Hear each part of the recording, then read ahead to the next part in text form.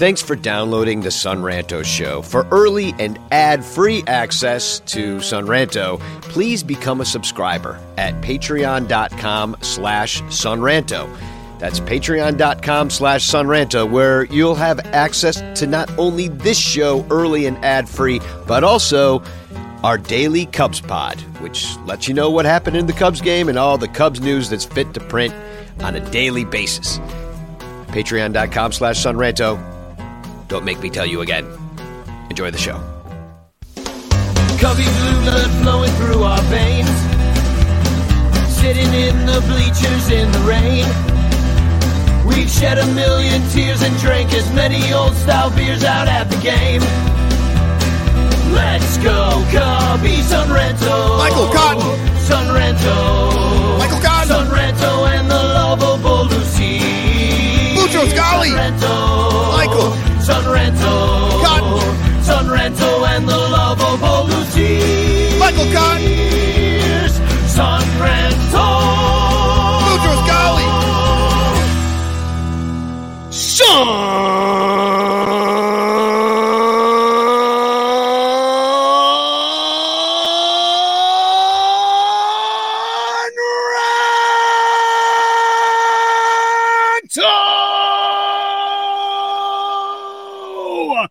Nailed it. Hi. Thank you very much. Welcome to the Son Ranto Show. I've always wanted to do that, but, I was scared to show up, Michael. I didn't want to make him look bad. But, hey, welcome to the Ranter Roundtable. My name's Danny Rocket. I'm in here with my first Roundtable guest, Mike Waller from the Cubs PS Plus podcast. Easy for me to say. And it's brought to you by our 115 Patreon supporters and Blake Beard's tickets. You can buy Blake Beard's awesome tickets down the third base line at the Blake Beard on Twitter. Also, Rogue Wave Creative for your branding and graphic web design needs, and the Cubs PS Plus podcast, a Northside Numbers Game, is also a proud sponsor of the Son Ranto Show. And thank you very much, Mike Waller, for that. Today, we're going to run through, there's so many great Cubs podcasts out there, everybody with their own take and their unique talents and their unique perspective that they bring to being a Cubs fan or a Cubs analyst or even an ex-player in some cases with some of the, the more, I guess, corporate casts, that hire ex-players. But we're so lucky, so I like to have everybody on the show one at a time and have them roll through. And so that's what we're doing tonight. And the first people that we're going to have on the podcast, Mike Waller, why don't you introduce yourself and tell us all about the Cubs PS Plus podcast? Sure. Thanks for having me on. I love this podcast. I love what you do for the community. I think Mike might be frozen. Are you there? All right. Can you hear me now? Yeah. We can. We're off to a roaring start. Great. Love technology. Yeah. No, I'm thrilled to be here. I love what you do and bringing the community in, Danny. And so thanks for having me on. But I just passed the 1-year mark of this podcast. I had my first episode July 9th last year. It's something I've never done before. So it was just something I thought, hey, a lot of idiots talk on mics, so why don't I be another one? It's been fun. I try to bring something a little bit different. I've had a variety of interview guests, including Infield Fly Girl. It's been a blast. It's been helped me kind of watch the Cubs in new ways than I ever have before, and it's been really cool. I'm going to drop your link tree right now in the cast. So if you don't already listen to the Cubs PS Plus podcast, you should. I'm also dropping the link tree to our other guest who's going to come on and talk about this team and at least as far as what's happened so far this season. But my co-host on Cup of Cubby Blue, Sarah Sanchez. Welcome to the Ranter Roundtable, Sarah. Hey, Danny, I'm sorry I am a couple minutes late. I was actually having such an amazing conversation on this next episode of Cup of Cubby Blue that is about to drop that I totally lost track of time with our guest over there. And so I apologize for being late. That's fine. Well, introduce yourself to everybody. Who are you? What are you doing here? What am I doing here? That's a very existential question. I'm Sarah Sanchez. I write about the Cubs at bleedcubbyblue.com. I'm the co-host of the Cup of Cubby Blue podcast with Danny, and I join the Son Ranto show whenever I get a chance because Danny's great. And so let's talk about this team that's not so great. But first, I do want to say happy anniversary to Michael Cotton, because that's why he's not here right now. And of course, his wife Emily too has a share in it. Happy anniversary to both of them. That's why Michael's not here. He's actually going to go watch the St. Paul Saints, I believe, a minor league team, and also Infield Fly Girl is tuckered out from an incredible week, taking in all the All-Star festivities. If you didn't already hear our podcast of the discussion that we had last night with her, we released that today, and that's just on the Sun Ranto Patreon page. So please become a patron. You can hear all about that stuff. But wish them well tonight. But let's talk about this season so far. And then I also want to mention hashtag Chance in the chat. Win a Frank Chance postcard sent to you by me with a message of love and dupe. Don't forget to do that. But let's talk about this team so far. Hasn't been great. We're in fourth place right now. I'm going to throw up the standings. We're going to talk through a couple of the win-loss splits that we have. But here's the National League standings as we sit. We're barely in third place, 7 games back. We're 42 and 47. Great baseball historian Pythagoras says that we should be 47 and 42. Sarah, why aren't we 47 and 42 with our plus 26 run differential instead of 42 and 47?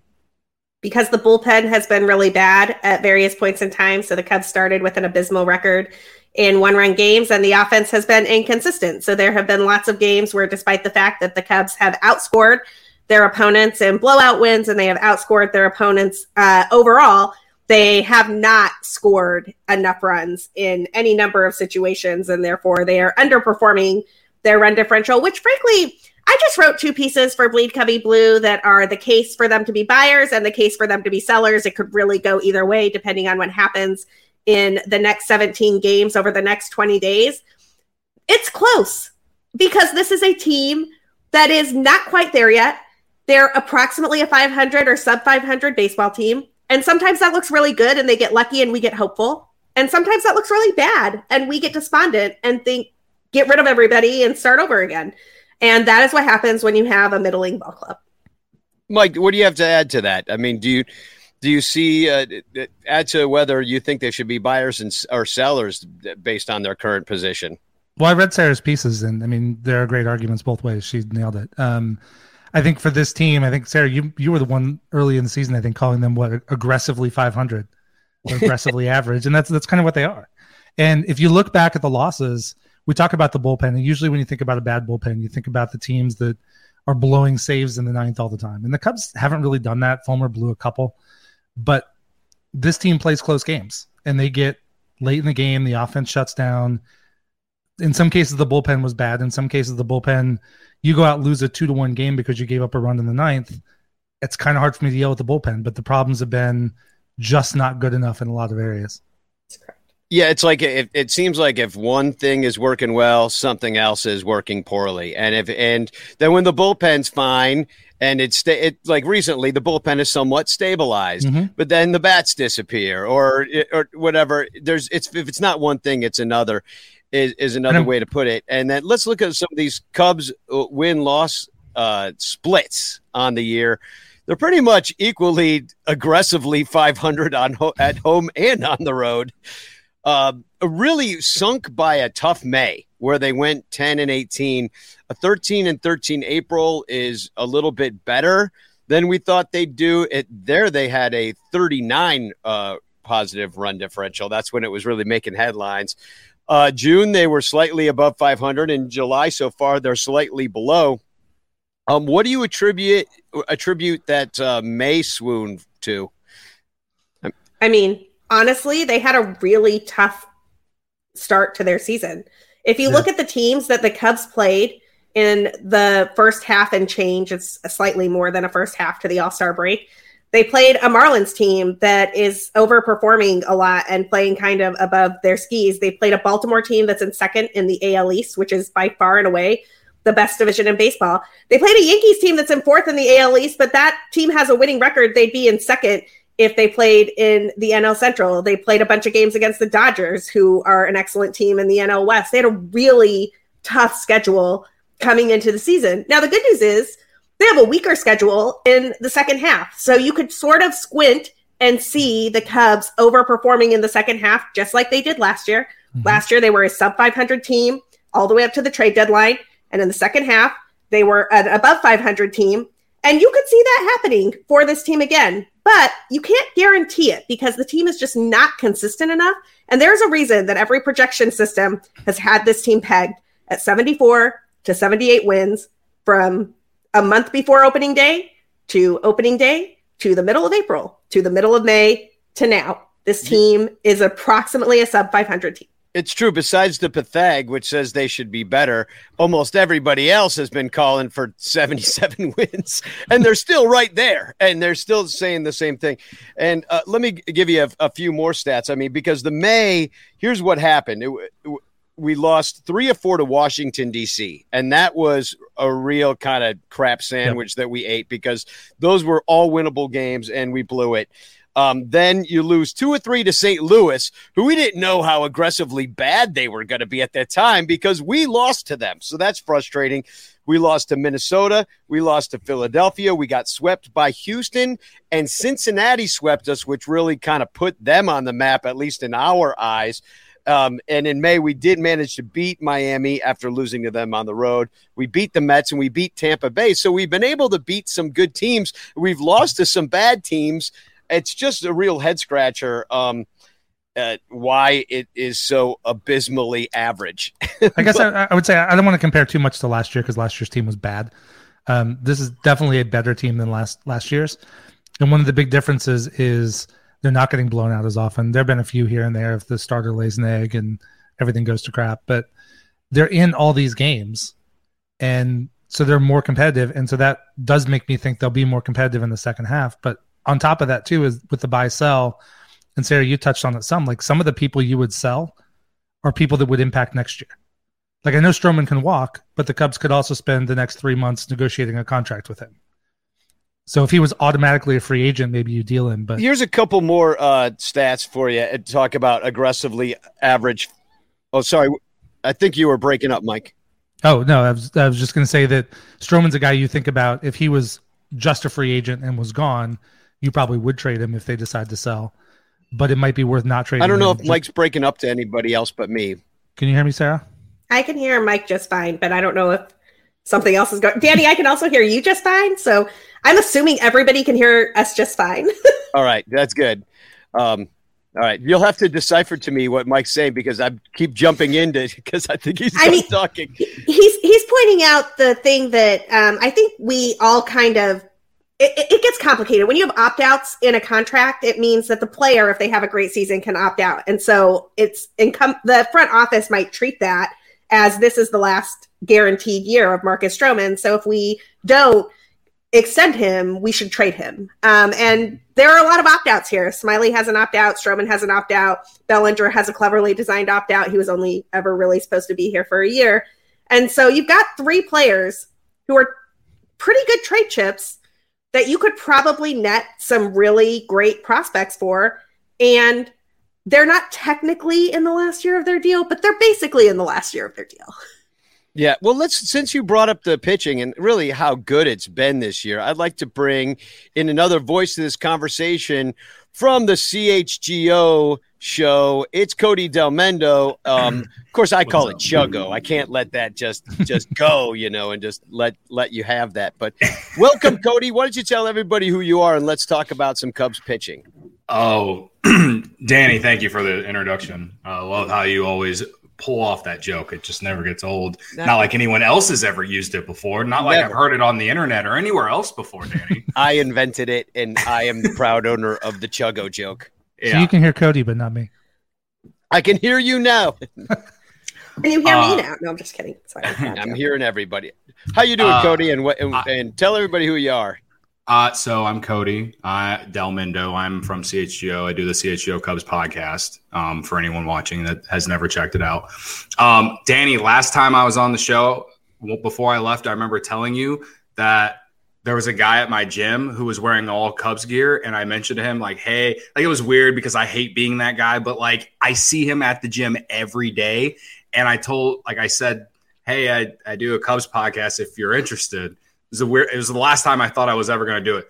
Anyway, this guy comes up to me like 3 weeks ago and he's like, dude, I love your podcast. And I was like, all right, cool. Now I'm back in on doing that if I see a guy wearing Cubs gear to the gym for weeks upon end. So yeah, but he also at the time, the reason I'm even saying this is when I mentioned that I do a podcast, I asked him what shows, if he listens to any, and he said that he listens to your show. So that's now he listens to both of our shows. Well, you got to question his judgment right there when you heard that. And but I do encourage you to talk to as many strange men at the gym as you possibly can. It really. I do not encourage this. It always goes well. So I'm someone who makes like conversation. A man. I'm someone who will make conversation at the gym if it feels right. I see the guy every day, wears Cubs gear every day. Every day. Saw him today wearing Cubs gear. So let me give you some information here about the Cubs pitching. Okay. Yeah. Now here's just individual stats. I kind of looked up who was like towards the top of the league. I think we all know this on the show, just to remind everybody how good some of our pitchers have been and maybe how disappointing some other ones have been. Steele is 4th in ERA. This is all in the major leagues. Steele is tied for 14th in hit by pitches. So he's up there as far as hitting guys. But he's also has a 1.06 whip, which is 12th in the majors. His walks per 9 is 10th best at 1.87. And then Stroh gets into the act with his 18th best whip at 1.11. He's 11th in ERA at 2.96. He's tied for second in the league by pitching starting in 19 games. Stroh is 10th in innings pitched in the major leagues, so he's eaten a lot of innings for the Cubs at 112.2. But he has given up the 7th most walks in the major leagues, which I think might be a surprise to some people. Now let's get into some of the bad. Drew Smyly, a little bit disappointing. He's got his ERA over 4 now. I think the disappointment in Smyly is somewhat overshadowed by our disappointment in Jameson Taillon.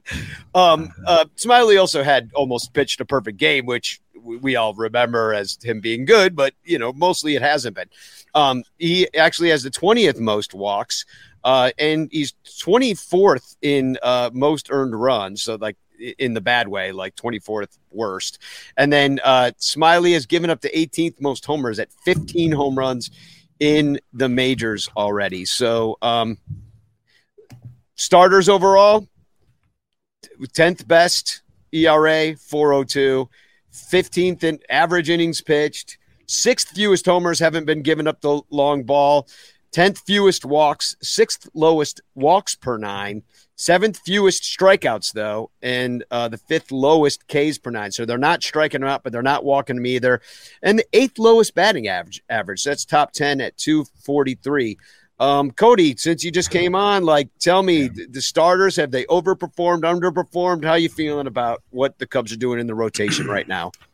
Well, I guess for me, Kyle Hendricks has definitely overperformed, right? Like, I didn't have high expectations for him coming into the year with him starting on the injured list, but he's been as good as you could have hoped. So for him, I'm pretty happy, not only for him personally, but the Cubs. Jameson Taillon obviously hasn't lived up to anything except for, you're hoping that maybe his start in New York leads to a second half surge to maybe at least even out the good and the bad for the entire season. And then, obviously Stroh and Steele have been, 2 workhorses at the top of the rotation. So there's no complaints there really. I know Stroman's last 3 starts haven't been great, but maybe he was due for some regression based off, his career numbers. He was having one of the best seasons of his career, right? And then Drew Smyly, I mean, his first few months, if you want to bring up the game logs for Drew Smyly, April and May, he was kind of hiding the fact that Jameson Taillon was really struggling because he was pitching well, but his June starts are not good, and his July starts, the 1 or 2 that haven't been good. So they need to get him back on track. He's a veteran pitcher. You know, I feel like he was also due for some regression. No one would ever have thought that Drew Smyly was going to take a perfect game into the 7th inning, and then he did. And the only reason it got broke up was because Yan Gomes ran him over. So, I mean, he's, to me, like, they obviously need Tyone to, you know, even out what the season has been. Like, he obviously has to be better, and it seems like maybe they figured something out in New York, because to go from where he was to throwing 8 shutout innings, only giving up 1 or 2 hits. I mean, in New York in a ballpark like that, I mean, I don't know about you guys, but when I watched that game going into it, I had no hope they were winning that game, and they ended up winning pretty easily. I think we were all pretty shocked. Yeah. When Tyone pitched so well in New York. I was just shocked to win the game at all, because we had never won in New York.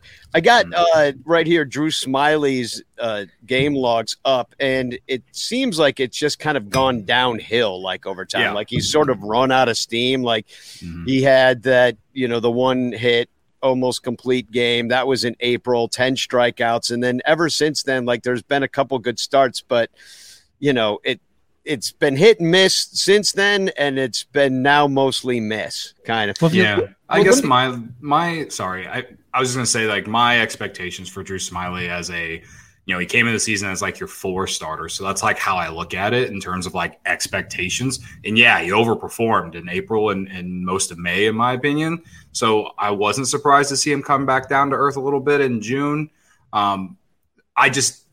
If you can get 5 innings and 3 earned or less out of Drew Smyly, that's a win. Whether the Cubs actually win the game or not, but like, as far as like what you're getting out of him, like, that's a win. You will never complain about getting 5 innings, 3 earned or less with Drew Smyly on the mound. So that's just kind of the way I look at it with him. So yeah, like, again, he overperformed beginning of the year, and you know. Do you guys see any? I'll start with you, Mike. Do you see any of these guys getting shipped out? And if so, who? It really comes down. I mean, they are so on the fence on whether they'll buy or sell. Can you hear me, Nat? I can hear you. Yeah, we can hear you just fine. I'll just hope it's going into the recording. Otherwise, we'll have dead air. My fault. I think that it's going to be tough on what the decision is, but I think Smiley's a guy you might be able to sell. But one comment on Smyly, and I guess Danny's going to come back in, is can you hear me now, Danny? Dude, Mike, I hear you perfectly clear, and the chat says that they can hear you perfectly clear too. So I think you just go, and I'll go after you because I have a thought on Smyly too, and then we'll do that to loop Danny back in. I need to turn a light on here too because it's getting weirdly dark here, and this is what happens when I podcast back to back. Well, so Smiley's a guy that, if you look back at his career history, he's never really been a 30-start guy. Between all of his injuries and going in and out of the pen, he's not a guy that's been able to do this and sustain it for a whole season. So kind of to Cody's point, I'm not surprised there's regression. I don't know if maybe he needs a break. He's still somebody that I think would be valuable to a contender because he's shown that flex role. He's shown that he can be good in the bullpen. And Sarah, I'll toss it to you. No, that's exactly it. And that's exactly right, Mike. I was going to say something really similar. I mean, I've got Drew Smyly's Fangraphs page up right now, and he has not thrown more than 126 and 2/3 innings since 2016. Drew Smyly has been injured at various points of every season in the last 7 years. The most innings he's thrown he threw 126 and 2/3 with Atlanta in 2021. Last season, he topped out at 106 and 1/3 innings. He is already at 94 innings. Drew Smyly is at like 95% of his workload from last season. It is not surprising that he's struggling to maintain some of the stuff that he's had over that time period. Frankly, I play in a bunch of fantasy leagues. I've got Smyly on a handful of teams. I'm sort of looking to move on from the Drew Smyly experience because I think it's just going to get it's only going to get worse from here. I sort of think the Cubs wish he could have held on for like 5 or 6 more starts, and then they can trade him and turn him into a prospect and bring him back at some point in time. I will say, they've done a great job managing his workload. They very rarely let him throw more than 85 pitches in a game. It's a way to keep his pitch count down while simultaneously managing his innings. But honestly, I sort of anticipated he would max out this year at 120 innings, and he's already thrown 94 of them. So y'all do the math on that. And they set the threshold for his own personal opt-out at 100 innings. So if he threw 100 innings, he earned the opt-out. So that's correct. Kind of where they've priced it. Yeah. Yeah, it's so much. And here's the thing about also, like, you look at some of these guys with the opt-outs, like Stroh as well. You could also, Hendo's got that option to stay. So that's really attractive maybe to another team if he's pitching like this. You look at our farm, and every time they've come up, for whether it be Wisniewski or Assad or, I guess Ben Brown, as everybody was excited for 5 seconds, and then it just is kind of iffy down there in the minor leagues right now. You've got Killian that it never has worked at the major league level so far. So you're not necessarily ready to trust that. So would you be willing to not sign any of these proven arms, let Hendo go, let all three of them go, really just shake up the rotation and say we're going to let the kids play and replace all of those more veteran arms? Or would you just do one of them? If they fall out of contention, I think I'd be okay with it. But I think what they've done the last few years, if they go on a bit of a run, if they're 3 games out at the trade deadline, it's a really hard season to punt. That's a really hard message to send to the fans. Yeah, I mean, I've said this a handful of times. If they're selling, full on selling 3 consecutive seasons, man, that's just a bad look, to a point to where even I couldn't find a way to defend the front office or ownership for anything. And I mean, I don't defend them for everything, but I do think I'm a little bit more optimistic than a lot of people. And if I think that they're more likely to do what many say, like a soft sell or a soft buy. You know what I mean? I don't think that they're going to just ship everyone out. They're too. I don't think their division's not good enough to give up on the year. And also the plan, quote unquote, in our eyes, or I would assume in the front office's eyes, based off how they've been doing things the last few seasons, is that they really do want to be playing meaningful, competitive baseball next season. And I know PCA is supposed to come up next year, and they can sign some other guys in this offseason, whatever, but shipping Bellinger out and shipping Stroman out and all that, you're going to have to replace them with other guys, right? And maybe Jordan Wicks can take his spot. I don't know. He hasn't proved a thing, right? And Ben Brown, he's had his ups and downs in Iowa, right? None of those guys have proven anything. Those guys are supposed to be guys you just supplement with your veterans that you already have that have proven something. So I understand the process or the idea of moving some guys, but your big names, like Stroman, for example, and even Hendricks, I don't agree with moving. Can I just say about the schedule? Because I really think this could go either way. It's the reason that the pieces I just wrote were a case for buying and a case for selling. I think you can make either one and you could live with them at this moment in time and they would be an excellent case. There's 17 games left before the trade deadline. That's 20 days away. 4 of those games are against teams with winning records, 3 against the Boston Red Sox starting this weekend, 1 against the Cincinnati Reds, which will be the last game before the trade deadline. The rest of those games are against, honestly, teams that have struggled and been pretty terrible this season. You have 3 games against the Washington Nationals. You have a bunch of games against the St. Louis Cardinals and the White Sox, and I recognize that those are rivalry games, and so they'll get played really hard regardless of the fact that those 2 teams are struggling. But if the Cubs can win, 12 of 17 of these games, 13 of 17 of these games, which is a totally doable thing for a team that wants to fancy itself as being in contention, then they should not sell. They should absolutely buy, whether they're 5 games out or whether they're 3 games out. But they go into this period and they go 500.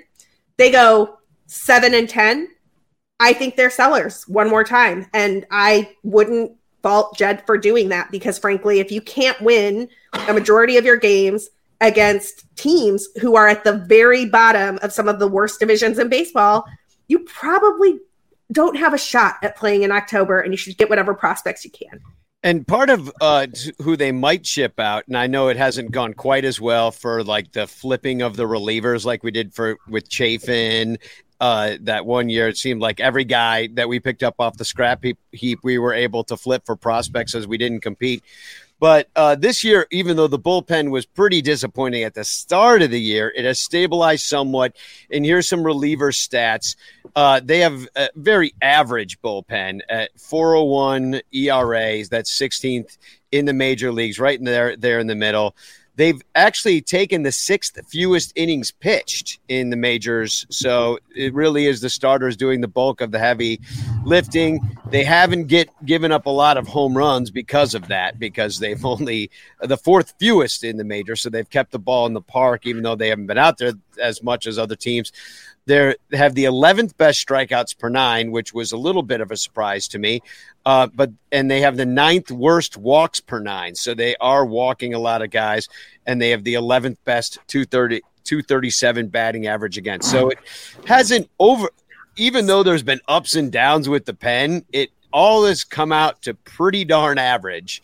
Who do you see being a part of the Cubs' future in our bullpen right now that will be here next year? And who do you think could get traded? I think the easy answer is Daniel Palencia. Like, we haven't seen a lot of him yet, but I mean, you couldn't have asked for a harder situation for him to make his major league debut in when he came in Milwaukee. I think in extra innings, and he, the defense really helped him out, but he got a 1 or 2 strikeouts in that appearance. But either way, he just showed some poise. Obviously, has a stuffed 100 miles an hour fastball. He's been everything, or he has the makeup of everything that you want in like someone in the back end of the bullpen, whether he's going to be your closer one day or not. And you got him for Chafin, so. I know the prospect guys love this guy, but he just based off the few appearances, the more innings he gets the rest of the year, I think that really, if he does well, I think that really solidifies him as one of their back end guys for next year for sure. I think he's going to get a lot more opportunities in high leverage in the second half, just because. If they do kind of sell, maybe not full on sell, but kind of sell. I mean, I wouldn't be surprised if Leiter Jr. or Merriweather are on their way out. Maybe he gets to be in one of those roles. I personally hope that it's not both of them at least, but I think right now their bullpen is set up pretty well with those two, him, Alzolay, and there's another one I'm missing off the top of my head, but. Yeah, no, I think Palencia, as far as like a young guy that's controllable, that they don't have to worry about moving or anything anytime soon. Like I think there's a lot of potential there. And to go the other way, you mentioned Leiter Jr. and Merriweather. Both those guys are guys who have had careers and not really been top bullpen guys. Mm-hmm. And the Cubs are now finding something, and they're both about to enter their ARB1 year. So they are interesting because if the Cubs or another team really believe in what they're doing, they are cost controlled for the next 3 years. Yeah, that's fair. Yeah, it wasn't the situation with Merriweather that the only reason he was even making the team was because he was out of options. I mean, there's a lot of guys that really had to prove it. And then you got Fulmer, who I think you were hoping was going to be somebody you could reclaim and then fix, but that didn't seem to work out as much. They've been trying to dial him up in some better situations or more high leverage stuff. He's been better of late. He's been better. Yeah, exactly. Well, it's all been, we'll go back to Sarah's original quote, aggressively average or aggressively 500 baseball team or slightly below. Yeah. So we're going to run some more people through here. You're all more than welcome to stick around. But in just 1 second, we're going to bring on Alex, Pat, and Jeremy Deemer from the Wrigleyville Nation podcast. Alex Pat is from Swirsky Sports. We can let you guys go. We're going to play a quick commercial break, and when we come back, we'll be here with totally new people. You guys can tell me in the private chat if you'd like to stick around or not. You're more than welcome to, of course, because I've got room for 10 in here. We can go full on CNN talking heads if we want. I can't promise that you'll be able to say more than one thing, but you'll be in here. So we're going to play a quick commercial for Patreon. It's how we keep the lights on at the podcast. Patreon.com/sunranto. There's all sorts of perks at every level, including joining our Discord, where you can make lots of great Cubs friends. but we'll be right back. All over Chicagoland, there are thirsty, frazzled, overworked Cubs podcasters who are struggling to survive one more baseball season in the dog-eat-dog world of unpaid content creation. But it doesn't have to be this way. You can make a difference. Become a super ranter at patreon.com/sunranto, where your support ensures that poor, sad, pathetic, ugly, loser Cubs podcasters can pay for tickets and beer, and in turn line the pockets of the baseball oligarch Ricketts family. Just $1 a month can buy a scorecard. $5 a month can pay for guitar strings to write a Cubs song. And $10 a month almost buys one beer at Wrigley Field. Cubs content creators are the lowest pieces of pond scum garbage that slither over the face of this planet. But super ranters help them get drunk and screw off at baseball games. What do you get out of it? The Sun Ranto Show delivered to your podcatcher without stupid advertisements like the one you're seeing and hearing right now. Plus, at other Super Ranter levels, you can get Cubs music, access to private Sun Ranto pages, the Ranter calendar, and special thanks and Ranter recognition in our live broadcasts. Plus, eligibility for monthly prizes. What does Sun Ranto get out of it? Your money. For tickets and beer. Go to patreon.com/sunranto. That's patreon.com/sunranto. And become a super ranter today. Welcome back to the Ranter Roundtable. As always, #Chance in the chat. And you can win a Frank Chance postcard sent to you by me with a message of love and doom. And you will also be entered to win a monthly prize. Everybody, for some reason, opted to stay a little bit longer. Well, I'll change that real quick by bringing on our next guests. First, it's Jeremy Deemer. Welcome to the Sun Ranto Show from the Wrigleyville Nation podcast, one of the longest running. How long have you been going with the Wrigleyville Nation podcast, Jeremy? Since November of 2013. So wow, that's right around when Sun Ranto started. We're like the grandpas of this. As soon as Ivy Envy got out of the way, then we became the longest running podcast series. Yeah, exactly. Exactly. Welcome. I love your show. I try to listen to all the shows at least once a week during the season. Don't catch everybody's episodes all the time, but it's funny to hear you guys all in real time, because normally I listen to everybody on 1.5 to 2 speed, depending on if my brain's working fast. So everybody sounds like incredibly slow to me now. I'm like, man, Cody talks so slow now. Jeremy talks so slow. Everybody, it's so funny. Also, Alex Pat is going to join us. He's from, tell us who you are and what you're doing here and what you do for the Cubs. What do I do? Well, I can answer that in a lot of ways. But I've been writing about the Cubs for Fansided since 2017.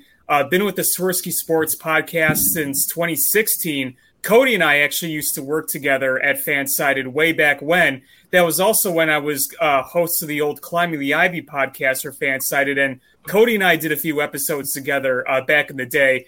And I mean, that was back in like 2018. So yeah. I remember when we did shows when we first signed you, Darvish, and when I thought Tyler Chatwood was going to be the missing link to the next World Series because of the movement on his sinker. But yeah, other than that, I just kind of bum around, and you and I, Danny, we tell lame jokes with each other, and we never stop. Yeah, we do. We make each other laugh on Twitter pretty much all day long. I do enjoy that.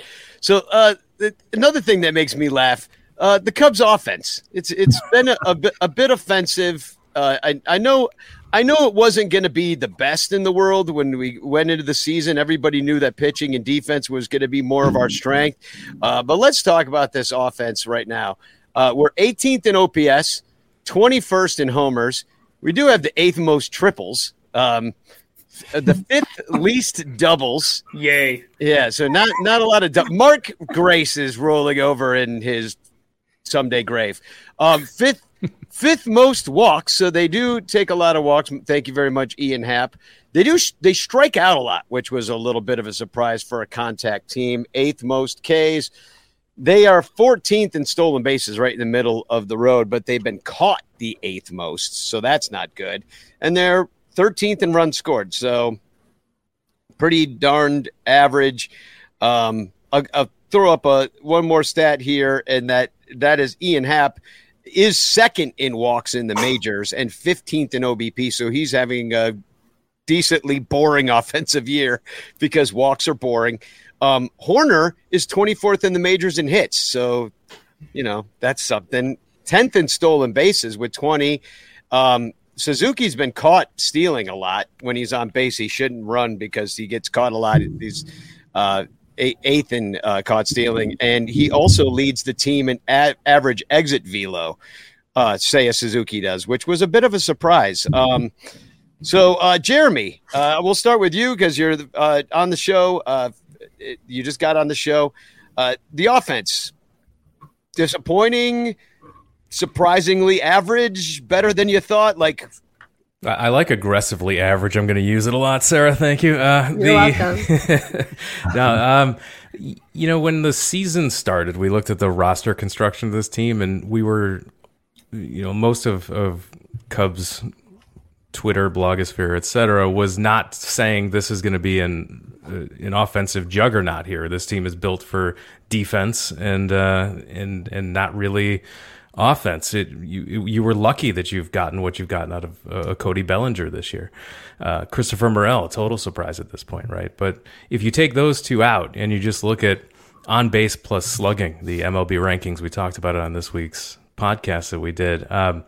Morel and Bellinger don't qualify. They don't have enough plate appearances. But the Cubs' number one leader in on-base plus slugging is Ian Happ. You mentioned a lot of his stats right there.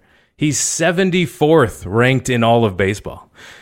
The Dodgers have 2 in the top 5. The Braves have 2 in the top 5. The Cubs don't have the offensive sluggers. They don't have those power hitters that this team needs.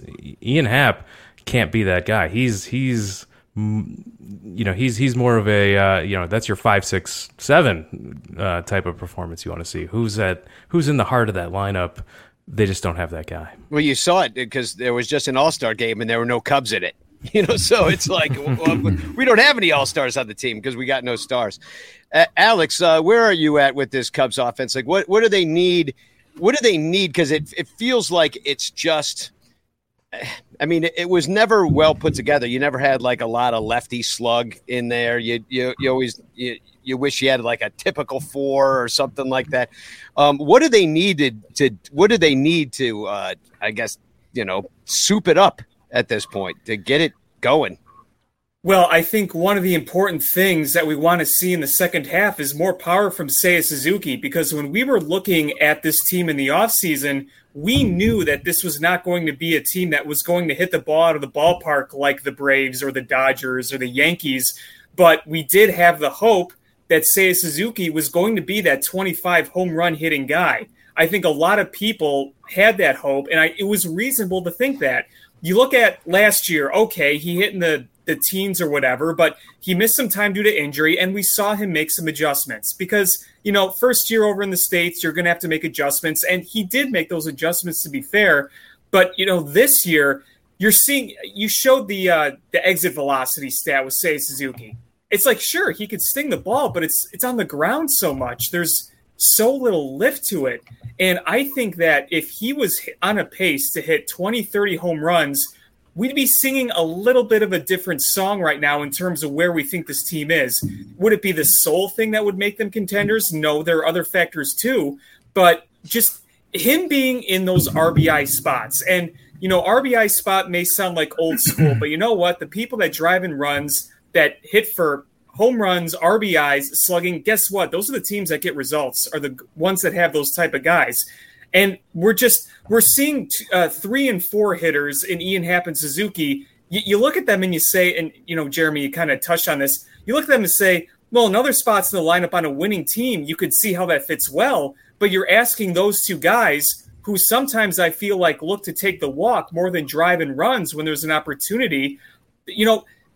I made this tweet the other day. If they were hitting like Derek Lee or Aramis Ramirez, that would be different, but they're just not those kind of guys. And that's why it's so frustrating, is because we say to yourself, how the hell do we fix this? How do you change the DNA of certain players and turn them into 100 RBI, 900 OPS, 30 home run guys? That's not going to happen like that. And I don't expect Ian Happ to really be that 30-plus home run hitter at this point of his career. I think he kind of is what he is now, kind of selling out a little bit for the power and trying to get on base more. And again, that's all fine and great if you have guys that drive and runs. So honestly, you look at the situation, you almost say, these guys just got to do more. I mean, I don't think that there's going to be a solution walking through that door. It's just you got to make with what you have right now.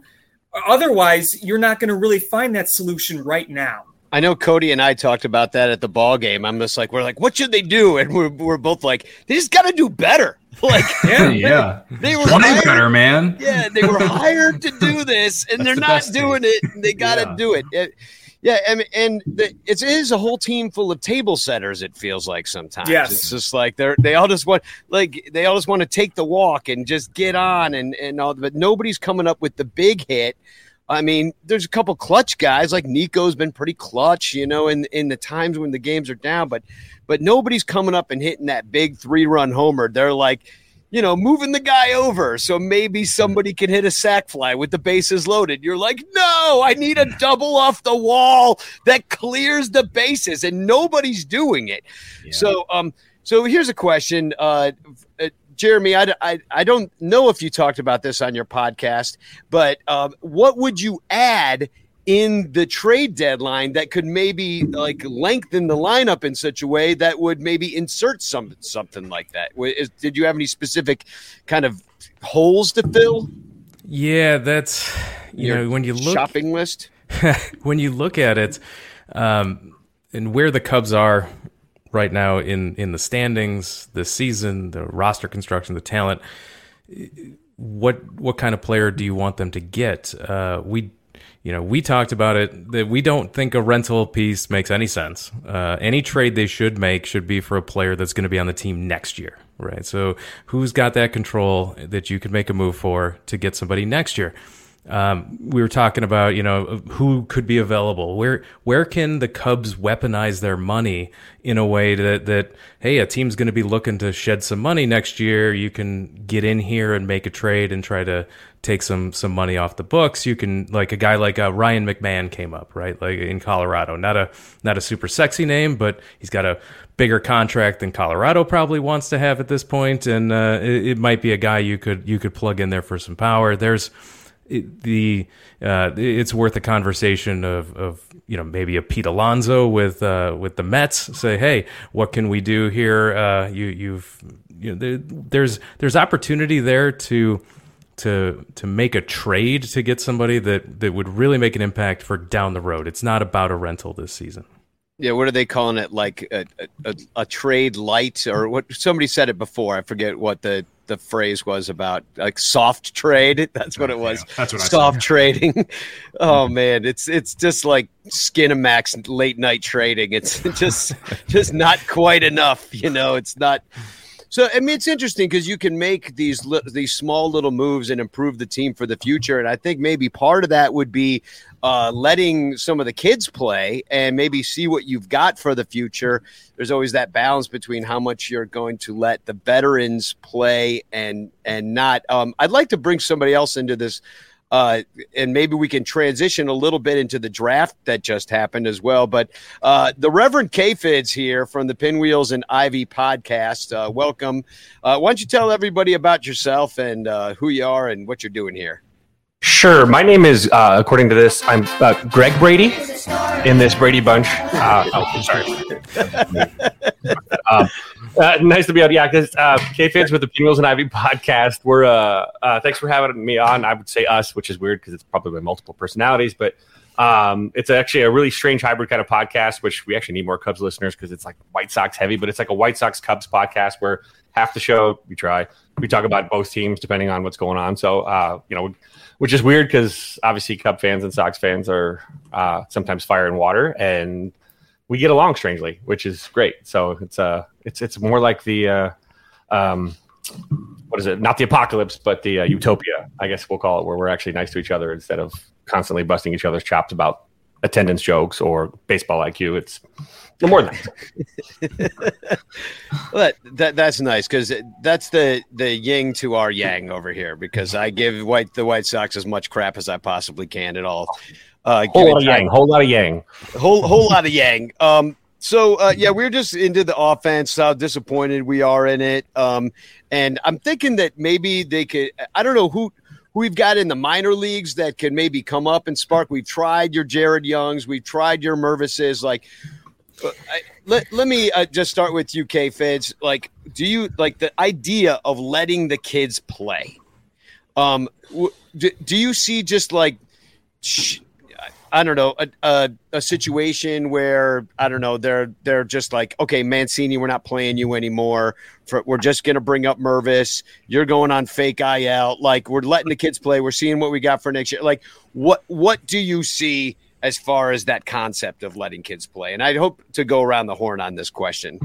I mean, I think the first question is obviously buyers or sellers. Once you've kind of figured out and locked in on that kind of forward progress or plan, then you can kind of decide on how much you want to expose your young ball players and your young talent. With young talent too, you've got to expect that 2 steps forward, 1 step back kind of progress. They're going to look great on certain days and they're going to look horrible on another. And so you've got to like walk the fine line of, again, keeping that fighter pilot mentality, which is confidence. You go out there and if you crush someone's confidence, they go out there and they struggle big time. You want to kind of protect them from yourself. So I don't think you can like just throw Mancini completely just into the trash heap because he serves a purpose. If you are playing the youth in that situation, which would obviously be a seller situation, you've got to allow those guys an opportunity to sink and swim. But at the same time, you still have to have a life preserver so that they're not completely getting thrown to the wolves, and then you want them to get enough experience that in the off season they've got a cup of coffee, they got an understanding of what it feels like, they know the routine, they understand what it looks like as far as being in a box or speed of the game at the major league level. Then they can go into the off season and say, all right, I've seen this now, I know what this entails.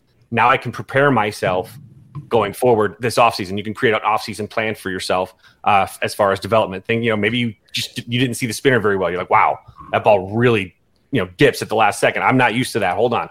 Let's get in the cage. Let's start working on some offside stuff that can help strafe a baseball or maybe extend the strike zone a little bit again. Because with our terrible umpires that we have currently in baseball, you've got to be able to strafe a ball 8 inches off the dish just to make sure you're not leaving anything to chance. So all that stuff kind of comes into play. So I think that's kind of where you're. But if you're buyers, I think that you just go with the best 9. You have to because you're competing. So if it's a young ball player, great. But if it's not, and you're going for it, it's just time and a place. Sorry, guys. We'll find a place for you, but it's not right now if we're trying to win. Danny, I have to jump in on something with the Matt Mervis thing here. Matt Mervis, under the hood, like not the actual results. I understand he didn't do what we thought he was going to do. Under the hood, he looks really, really good. And what I mean by that is if you go to his baseball savant page, he's got a 13.8% barrel rate. That is a remarkably good barrel rate. He's got a ball that was hit 111.8 miles per hour. His average exit velocity is 91 miles per hour. All of his X stats are like overperforming his actual stats by 50 to 75 points. His expected, and on pitches too. It's not like he was struggling against fastballs or struggling against breaking balls or anything like that. He just got remarkably unlucky in the very short time that he was in the major leagues. A 13.8 barrel percent rate should play. Like that should be a 25 home run dude over the course of a season. That's the 2023 Cubs in a nutshell. Just underperforming their overperformance. Yeah, but the difference with Mervis is like with a lot of those guys who are underperforming, you can see something that's wrong. Like you can see they're struggling against a breaking ball or they swing on too many pitches out of the zone. Mervis didn't do anything wrong. He just got unlucky and didn't have long enough for it to correct itself. And so instead we have to watch this. The only first baseman I want to see other than Matt Mervis is Cody Bellinger, period, the end. Like, I don't want to see Trey Mancini there. I don't need to see any Jared Young. I don't need to see any of these other dudes there. I just want to see Cody Bellinger or Matt Mervis. And if you trade Cody Bellinger, just give the job to Mervis and let him play out the string. Jeremy, let the kids play or no? Sarah hit it right on the head. There's no reason. We're done with Trey Mancini in my book. This should be Mervis's time. Cody Bellinger will be traded. I don't see the Cubs re-signing him at this point, and so there's no excuse not to play Mervis and see what you've got. You've got to have this is the time to do it.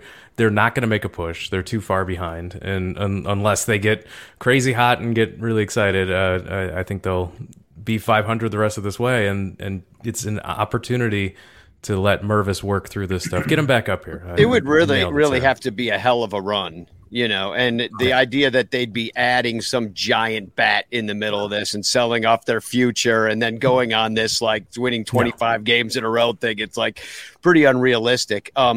Alex, where do you kind of see the rest of this season going as far as the tinkering with the already flawed roster? Well, I think just the path we're going is I feel like it's more likely than not we're going to be looking at a last few months where you're not necessarily going to be in playoff contention. You might play well and be close, but I think there's a difference between being close and being legitimately in it. So I do think the open opportunity is going to be there for the young kids to play. And if we're talking about certain young kids, I think there is a very important baseball player on this roster that's young we have to talk about. His name's Miguel Amaya. And I think he needs to play more and more. I mean, this guy so far, the hitting stats look good. I mean, I believe his OPS is over 800 right now. So he's had promise with the bat. But there's something else, too. The way he's caught some of these pitchers, you see the results there. And I don't think that's just a coincidence. I mean, obviously, you give credit to the pitcher where it's due. But we, as well as anybody, know what it's like to have different kinds of catchers behind the plate calling games for different types of pitchers. And I think so far, you're seeing some really good chemistry with some of these veteran starters and Miguel Amaya. I think it's really impressive, and I think that needs to be said. I don't remember exactly what game it was, but I believe it was a game early on when Miguel Amaya first came up, and he caught a Justin Steele game, and everything was on the same page. Everything looked great. I don't think there's any sort of luck or coincidence there. I think that's a testament to what Miguel Amaya can do. So I think it's important that he plays as much as possible, both as a hitter and a catcher, because this right here is an essential part of your future. Yan Gomes is only going to be around so long. You're not going to have Tucker Barnhart around forever. And then you look at other catchers in the system. This is your guy right now to be your future at that position. And I think it's really important that we let him play as much as possible, as I do think it is with Matt Mervis. If you need to know what Matt Mervis is, you got to figure it out now, because it's not like you have a line of potential guys behind him. You got to find out now if these guys are it or not. And regardless of whether or not they're in contention or not, you need to see what Matt Mervis can do. You need to see what Miguel Amaya can do. And, I mean, this goes just beyond this year. It's essential for the long-term plan no matter what. Yeah.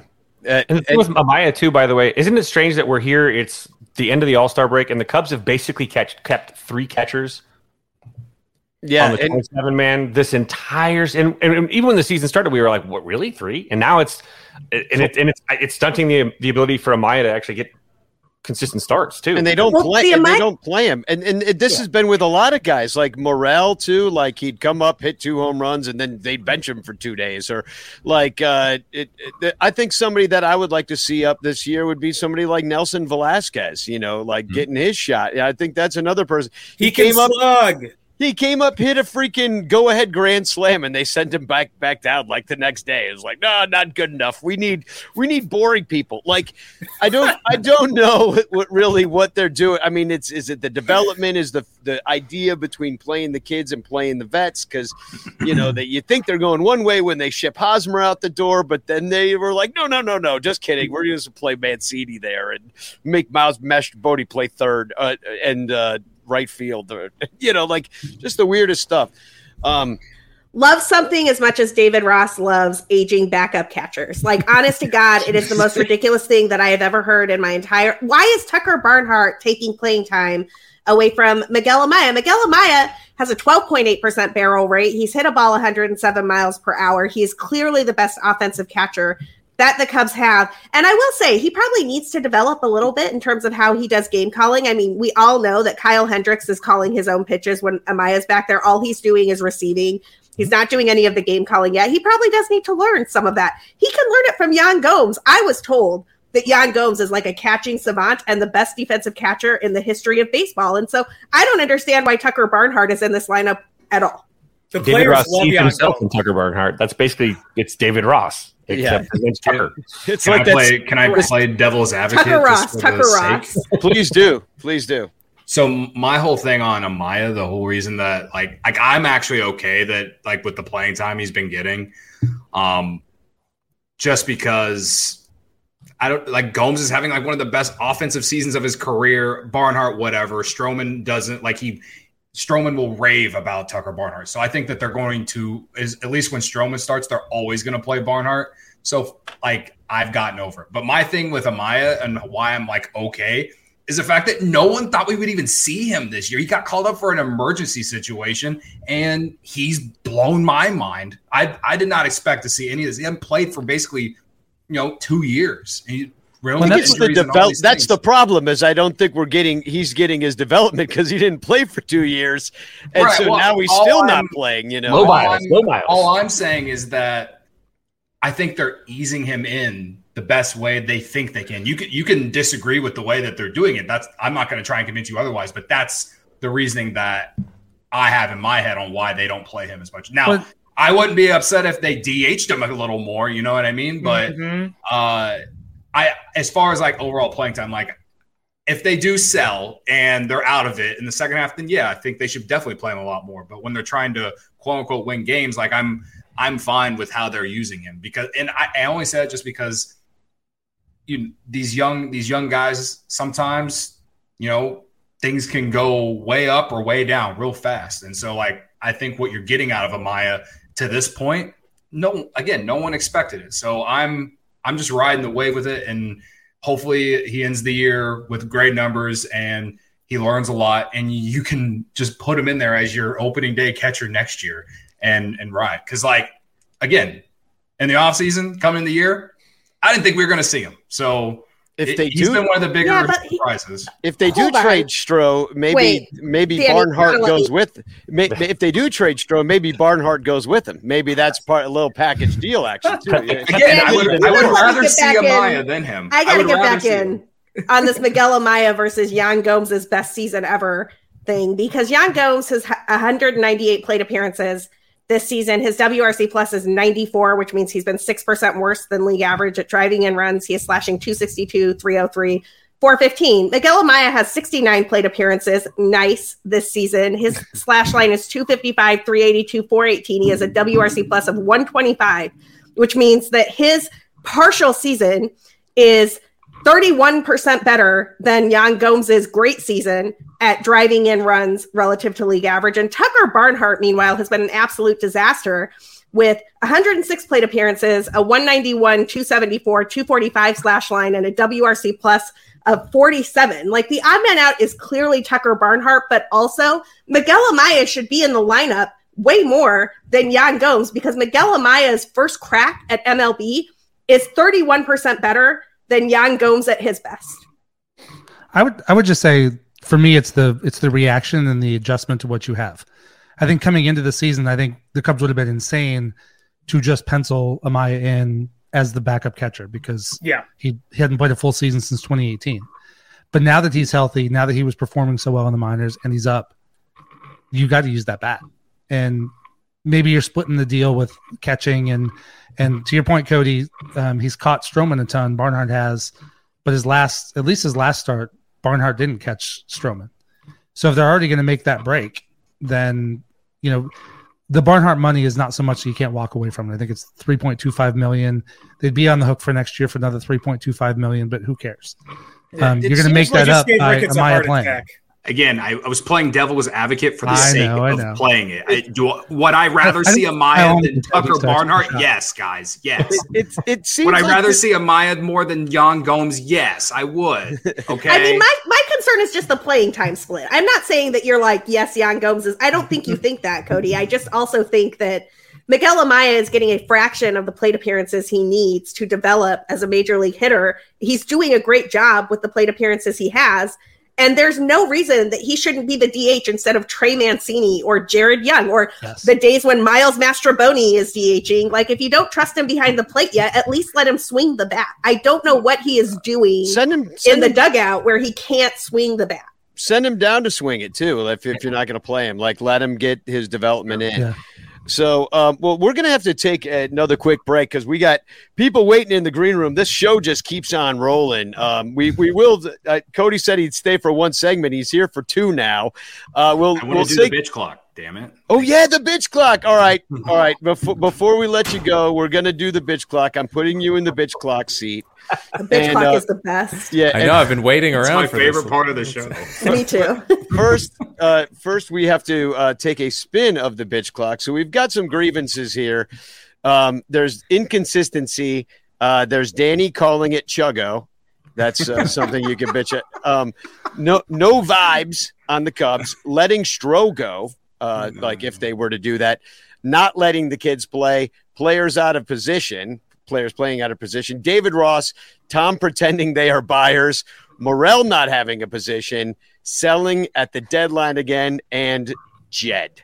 So let's just Jed. God, Danny, I've never needed anything more than a bitch clock of Jed. So let's take a spin of the bitch clock grievance wheel. And we are going to get.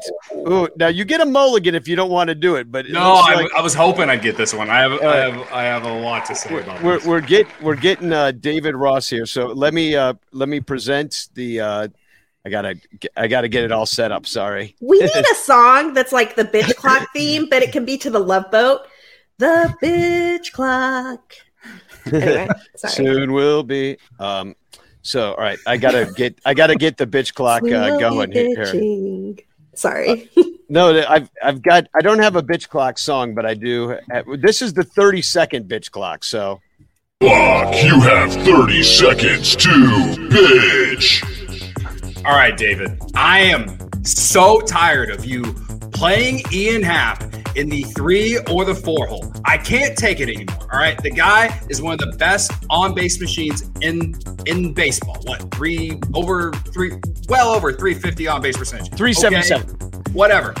All I'm asking is to play him either in the leadoff or in the lower spot of the lineup because he's not driving in runs, and that is why this Cubs offense is so inconsistent most of the time. Stop your bitching. Very nice.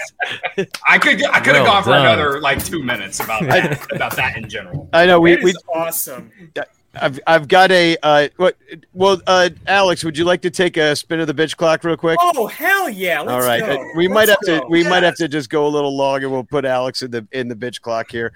So, all right, I've got to hold on, share my screen to the wheel of grievances, and we're gonna spin it again. Can you honestly, all see that? Danny? There should just be a whole episode of the bitch clock. Really, I'm just thinking this now. The new show. Okay, here we go. Morel not having a position is your category. Here we go. I gotta wait to restart it. Here we go. Bitch clock, you have 30 seconds to bitch. This guy is one of the most productive people on your team, and you can't figure out where to put this guy. You're trying to figure out a million things at once. Here's a guy that can actually slug, produce, but you don't want to put him at third base because you got to play Miles Mastroboni or washed up Patrick Wisdom. What the goddamn fuck? Why are we fooling around with stuff that just doesn't work instead of trying to make something work that actually might work? It's infuriating. Just let him play. Let him develop. My God. Stop your bitching. And stuck the landing. Oh yeah, I like the end. It was very like grandma-y. Just my God. That was great. That was therapeutic, man. You got to do this for us more. I feel like I will just let off the right amount of steam. Yeah. You do one, like Sarah said, one show every week or whenever you can. Just bitch clock. Thursday night bitch clock contest. Yes. A bracket of bitches. Okay, wait, Danny, I have an idea. Trade deadline bitch clock. Once the Cubs sell again, I really think we just need a whole episode that is like, invite all of us on. We each get our shot at the bitch clock. Yeah. I call the Jed category. Yeah, we could do votes from the fans and they can write in and we'll pick a winner and they win a cake or something. I don't know. There you go. Jeremy, would you like to take a spin of the bitch clock wheel as long as we're all going around? I'll get K-Fids on the flip side because I do want to talk about the draft. I want to save my bitch clock for when we do the episode. I want to be one of those guests on that episode. Mike, you too, because we really should move on. We're about 12 minutes behind the BS schedule. I'm a consummate host, keeping it moving here. Exactly. I must. Well, I'm going to say goodbye to Jeremy and Sarah and Mike. And Alex, if you would stick with us, I'd love that. K-Fids, if you could stick a little bit longer, but we'll say goodbye to Cody, too. He's been here a long time. Please check out everybody's shows. It's the Wrigleyville Nation podcast. It is Cup of Cubby Blue and the Bleacher Bunch. It is Cubs PS Plus podcast. It is Swirsky Sports. And it is Chuggo, CHGO, and the Pinwheels and Ivy podcast. But we'll be right back. We're going to play a commercial for one of our sponsors who sponsors the Patreon prize of the month, which is an In the Clutch t-shirt. Promo code SunRanto. You can get 10% off if you shop at In the Clutch. They got lots of great Cubs stuff. We'll be right back with some very funny comedians talking about the draft and the NL Central. If you like the Cubs a bunch, buy your t-shirts from In the Clutch. We've got all the best styles for you. Dansby, Saya, Morel too. Clark Fly in his double U. Cody Bellinger smoking dupes. Vintage shirts from days of old. Patrick Wisdom and Nico. You'll look sharp wearing your strobe. 10% off with the code SONRANTO. SONRANTO. InTheClutch.com is your store for the most fun baseball shirts on the planet. Don't forget to use promo code SunRanto to knock a couple bucks off your purchase. Stack or die, we need more cups. Get it all at In the Clutch. Cause if you like the Cubs a bunch, buy t-shirts from In the Clutch. Get it all at In the Clutch. Get it all at In the Clutch.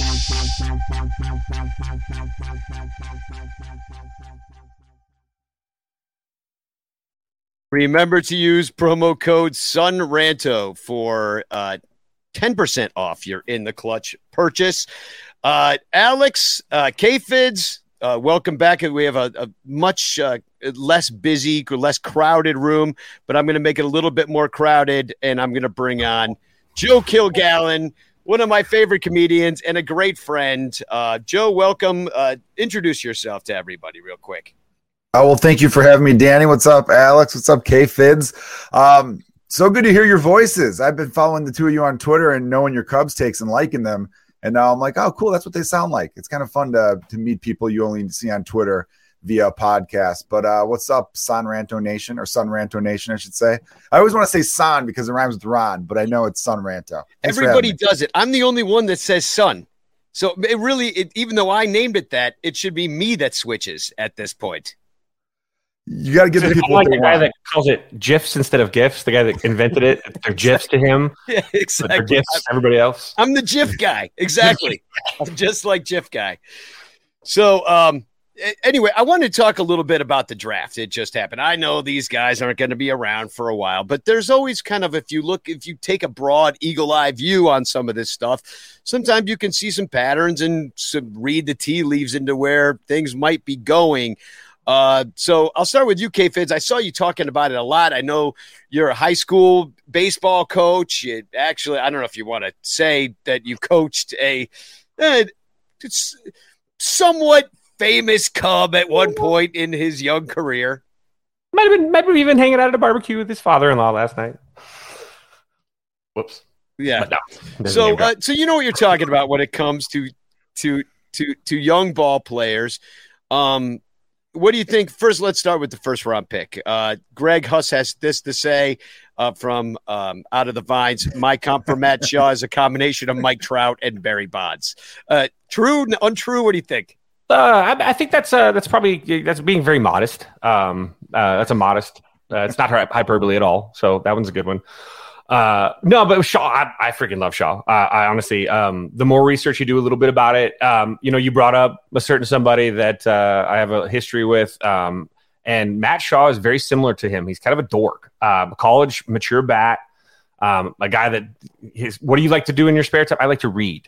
I like to hang out with my family and my girl, like play Fortnite. Like this is a dork, which is great. That's a positive because again, we all know that if you're too big a partier, sometimes it's a little bit harder to be a successful Cub just because the life gets a little bit tough and then you end up, passing out upstairs at the Cubby Bear or not the Cubby Bear, right over at Murphy's. And so you're like, whatever. So with Shaw though, you get a really, I saw a lot of people because the only thing that he is actually a comp with Nico Horner is height, and they both have a head and arms and legs. He is very dynamically different than a Nico Horner. He has prodigious power. He is a guy that you're getting that, I think you probably at this point, if you've been paying attention, you've seen the 500 and some odd foot grand slam that he hit against Iowa. The guy, he's a hard worker. His power profile really clicked in his last year, and then it continued on into this year. And the weird connection here is actually, I was joking about it, but I was with KB's father-in-law, who his brother-in-law played for Maryland. So Tomo, his brother-in-law, was a player at Maryland, and they come from the two Maryland guys, two Terps. And so they were real stoked. And Tomo's, I've been texting with Tomo all week. Tomo actually, this kid's a freak. It's probably the best baseball player that's ever played at Maryland, in Tomo's words. And so the Cubs got a mature bat that, you say it won't be a while. This guy's probably on a 2-year path. I wouldn't be shocked if this guy's a late season call up as early as, next year. Because he's just one of those guys. Again, he's going to be 22 here real soon in November. He's not a baby. So he's already a little bit further up in that development. And this is kind of weird. This draft felt like a throwback. This all of a sudden, you got mature college bat with the first round, third round. You've got another mature bat from Florida. You've got a catcher from Davidson. You got an outfielder from Minnesota, Long Beach State. All of a sudden, they went back to the mature bat strategy, which that Theo kind of coined when he started doing it with started back in 2013 or whatever with KB and doing the mature bat while everybody was taking young arms. Here we are right back to that. Now, this was probably the most exciting draft we've had in a couple of years, in my opinion, just because it wasn't just like last year where it was basically all pitchers and one position player or something, or a guy that's a hybrid. This year, there's so much peppered in there, whether you're talking about everybody else. But the Shaw pick to me was an absolute home run to me. Last year, I was very frustrated because I really wanted to get Cam Collier. The year before, I really wanted Colson Montgomery, and the Cubs had them both, and they took pitchers that were not relatively mainstream names. And of course, I overreacted. This year, I was like, "Ooh, I like." So, I guess I didn't have my normal. Last year it was almost all pitchers. This year they did kind of a mix. They had college bats, and then they also, the second guy they picked is the compensation pick, number 68. He's kind of a broken pitcher right now. It's a high risk, high reward kind of situation with this guy. They're drafting straight stuff as opposed to, I guess, more, because before it was the high floor guys, right, that they were trying to do, like, oh, he throws 91, he's a pitch to contact, and now they're like, drafting like 50 Dylan Mapleses just to see if one of them will be awesome, and so it was a little bit more of a mixed bag this year, but yeah, if you say he's on a 2-year plan, that's kind of exciting. A bunch of shortstops, which that's great because they can play anywhere usually. And not as many high school dudes this time, but there was one that everybody was talking about named Zaire Hope. What do you know about him? There's two, actually. Alfonso Rosario to me, I think he was my favorite. Now Hope is a freak too. Hope, I actually love Hope because Hope could actually pitch. He actually has a really nice delivery as a lefty. Off the bump, and he's playing in Virginia. Not to knock Virginia baseball, but it's a little bit on the bottom third when it comes to high school sports talent. Doesn't mean anything. Stuff. Tools are tools. But the Alfonso Rosario kid actually is a freak. And if you've seen some of the footage of him, the kid he's listed at 6'6". He's not 6'6". He's 6'2", but he's still a brick house at 210, 215, and he hits absolute taters. A good comp to him, I would say, in a weird way, maybe not height and size wise, but with power wise, is Jorge Soler. He hits bombs. And then you've got the Hope kid, who is a left-handed bat. Again, great pop. He's got a real short swing through the zone and quick hands. And so you'd like to see that. The Melendez kid, whose dad got really mad at me because they just didn't have any information on him. And I just posted what I saw in Perfect Game. And he was like, a little upset. And then we talked. But another kid that you could see, that's who they were saving a little bit of slot money with, taking the broken guys up top. So they can kind of like sign like under slot and then kind of go a little bit over slot. Because I know that Melendez signed, I think, a couple $100,000 over his slot. But the Hope kid, really neat. It's, again, lefty bat. He projects as an outfielder. He's got a really good arm. Same thing with Rosario. Rosario's got a cannon. I think they said he threw 101 at a showcase from the outfield. So you've got some but we've got the guys that you have at projects are worth taking the time out to see if they play out. And now you got Hope and you've got Najir Mool. So you got a couple guys that could theoretically be a hybrid player. I don't know if this is a thing now where every year you just draft a guy that does both and then see what happens. And the Shohei fishing, I guess we'll call it. But again, the young guys balanced out the mature guys. And I think there was one. What was the one? I want to say it was. Was it Jonathan Long? I think maybe Long. Yeah. Interesting guy too. A guy that was a walk-on, didn't get a single offer out of high school, and walked on to Long Beach State and became their Central basically MVP. Ninth round. So you like that kind of a makeup in a guy too that can handle the bushes a little bit and the struggles of just kind of going through that. And a guy that works himself into being better. So a lot of good names in there. So good names. Now here's my next question for Joe and Alex. Do you trust the Cubs strength and conditioning system they've got going on? Do you trust that these guys can come through the minor leagues and become major leaguers at the hands of the Chicago Cubs and pitch lab and hit lab and all the all the nerdy stuff that they've employed in the last 6-7 years? I'll go first if you don't mind, Alex. Go right ahead. That's a tough one. As Cubs fans, we tend to overreact a little bit. I feel like all teams kind of have the injury bug. I know everyone gets upset with the Cubs because it feels like our strength and conditioning coaches, and we also do that thing where it's like, oh, this guy's going to sit down for 3 days and eventually go on the IL when we're all screaming at our computers. Just put him on the IL. That's where he's going, right?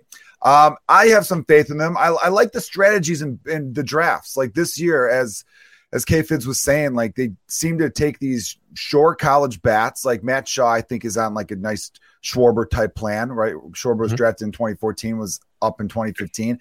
If the bat plays, the bat plays. I mean, he's 22. He's got the right size. His body's like there. I don't see, you're obviously going to want him to get some at bats in the minors, but if he's raking, bring him on up. And I can see his body type fitting at third base nicely. He's got big power there. And then in those, when you take a Hope and all those guys, they took him in rounds 7 to 12. That's when you should take the big gambling. I don't want to equate it to my fantasy football draft, but that's where I try to steal some picks later on. You know what I mean? You roll the dice on some people. But as far as development goes, it's still a lot to be seen. There's a lot I like about our development.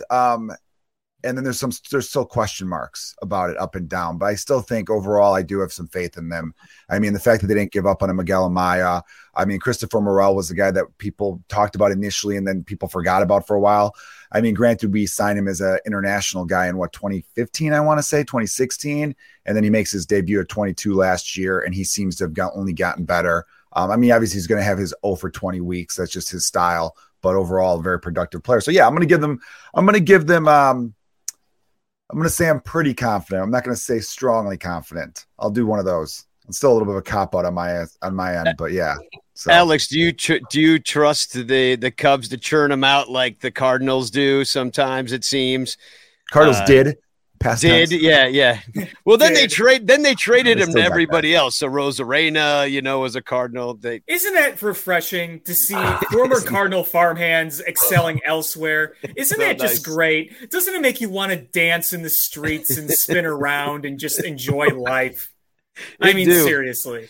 Yes. Yeah. So do you trust us to be the next, let's say, Rays, or the the Dodgers, how they always have some great pitcher that they've got coming up to join their rotation.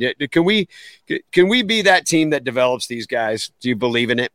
Well, I'm going to kind of echo what Joe was saying, where it's kind of like, yeah, I'm going to put some faith here, but I think being the Rays is a very, very tall task, because that's a machine. The way they got some magic over there, that is just it constantly churning through guys, and you're like, wow, look how good this McClanahan guy is. Look how good Snell was. And then when they're done with him, they trade him away. But, if you guys remember, I think it was last offseason where Jed Hoyer says we want to be like the Rays. And I think it was very easy for us to kind of take that as, oh, well, that means financial, not investing. No, that simply means producing like the Rays within the farm system, drafting right, developing right, and hitting your international prospects right. So I think they have the mindset and the dedication to make this work. But, that's half the battle. The other part of the battle is actually doing it. And, you can look at the past years, and Joe, like you said, there are going to be prospects in every organization that are going to flame out, whether they just don't pan out, whether they get injured. There's going to be various reasons. And, unfortunately, the past few years, we've seen some flame outs. Look at Brennan Davis. Remember when he was the big prospect of this system, and then the injuries came? I remember, there were some mixed feelings about him, but I did like the Ed Howard pick a few years ago. And, maybe something does come of that. But, my whole point is we don't really know. But I feel like the way that they've reinvested in their scouting and their developing, I think that they have the right mindset to make this work. So I think that it's very possible they can be one of those better developing teams. I'm not ready to put my confidence in saying that they're going to be Dodgers or Rays level. That's a pretty big level to reach. But I think it's reasonable to believe that they can make this work over some time. And that's another thing to keep in mind, too, is Jed Hoyer's only been in charge a few years on the whole scope of baseball developing. Baseball is so different from the other sports. It could take years to really kind of find and develop some of these guys. So I guess there's just got to be an element of patience here. So I think we will have a better idea of how efficient we are at this kind of thing in another year or so. Is Pico Armstrong going to still be that big, great prospect that we have now? Are some of these guys we drafted, going to be making their major league debuts or getting close? How are we going to handle some of these pitching prospects? Is Wisniewski going to be that guy? Are we going to make him work? These are going to be questions we're going to be asking. And right now, I'm still going to put some faith in it, but I'm definitely not going to guarantee and say everything's going to work out great, because we know that's never going to happen. It's like if you get enough guys, and if 5 of them are really good, that's a great lineup. Yeah, right? Hit on X number of players. Yeah. So I'm going to bring. We could be third. I'm sorry, real quick, Danny. If we could be third behind Tampa and LA, that's pretty good company. Oh, that'd be great. We don't have to be number one in everything. Yeah. And the Dodgers have had a great farm system since Jackie Robinson. My God. Remember in the 90s, they had like 4 Rookie of the Years in a row? That team has just always had a great farm system. I want to bring in a couple of guys who root for teams that do have pretty productive farm systems right now, and they're very funny comedians as well. Billy DeVore and Zach Funk, welcome to the show. They are Pirates and Reds fans, and also Billy does a podcast called The New Nasty Boys. Why don't I let you introduce yourself? Zach, why don't you go first? Who are you, and why do you like the Pirates? All right, so I'm a comedian based out of Pittsburgh, and I've always loved baseball since I was a kid. I grew up in central Pennsylvania. My dad's family was more from the Philly area, so I grew up as a Phillies fan. But I moved to Pittsburgh to go to college. I've lived my entire adult life out here. So it was kind of just you grow into it from being out here. It's a beautiful stadium, and, as someone with depression, it's nice to have consistency. Consistent losing, yeah. I guess. Yeah, it's coming. Like you have those days, like, all right, well, I'm just going to be really sad today. All right, it's going to be one of those seasons. You just accept it and you move on. And but at least there's comfort and routine. Exactly.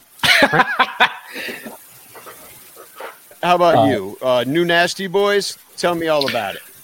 Oh boy, well. It's a Reds podcast. It's the first time that we are getting to talk about the Reds being in first place in the NL Central. If you would have asked me at the beginning of the year if the Reds would be in first place, I'd say, yeah, what are you talking about? Of course they're going to be there. You ridiculous? Yeah, they're stacked. I remember you calling it then. Yeah, I think I remember that. Well, congratulations on that. It's like, you're like the prettiest team at the ugly contest. It's like it's pretty.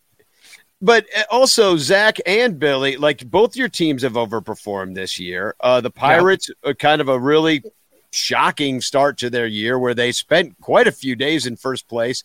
The Reds, then they fell off thanks to the Cubs because you couldn't beat the Cubs. They didn't win a single game against us.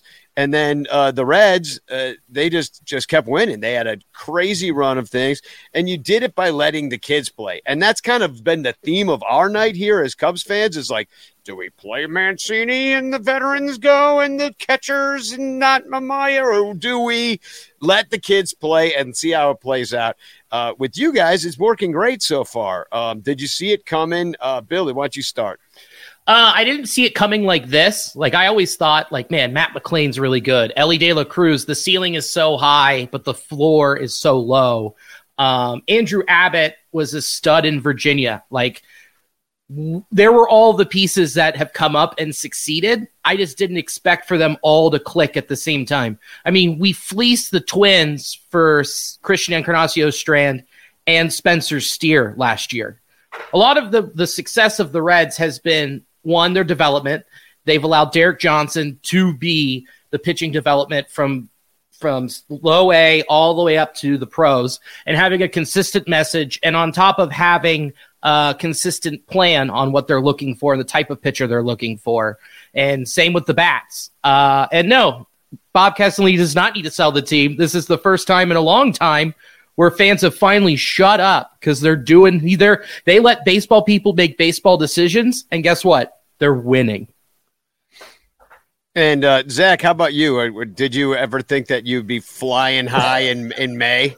No, I mean that was a major surprise, and it's one of those things you knew that couldn't last, because at one point they were winning like 2 out of every 3 games basically. So that's going to fall apart, but to the extent it fell apart, I'd like to quote The Tick and say, "Gravity is a harsh mistress." Oh. They flew a little too close to the sun too early. Yeah, pretty much. I remember, part of the beginning of the season excitement was like, all right, great, we got Kutch back. And now the people are saying, okay, what can we maybe get for Kutch?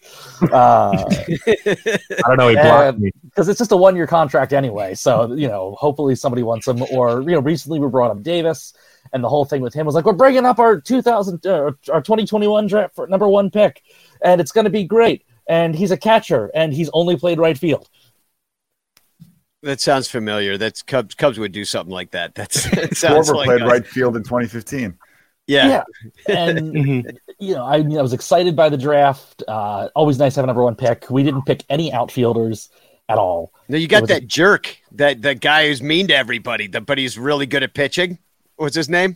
Well, the number 1. Which guy? Skeens from LSU? Skeens. Yeah. Everybody says he's mean to everybody. Well, he's that guy that you would call a half a prick on the mound. You love him. Well, yeah, he'll fit in well here. You need a John Lackey type on every team. Yeah. It's always hard. Like, I try not to learn too much about the draft picks because, to me, it's that thing of like, it's why farmers don't name their chickens. You don't want to grow too attached. Like, oh yeah, they're going to be great, and then I wonder where they'll end up in 6 years.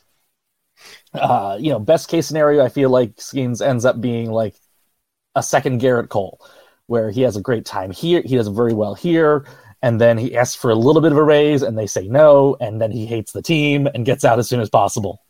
Yeah, I guess that's my question is when you see like little sparks of hope, like in the Pirates who haven't been really relevant for the last, 7 years, 2015 was the wild card. Yeah. So when you see a situation like that, and then you're like, oh, they might have some guys now. They're playing a little bit better than they did before.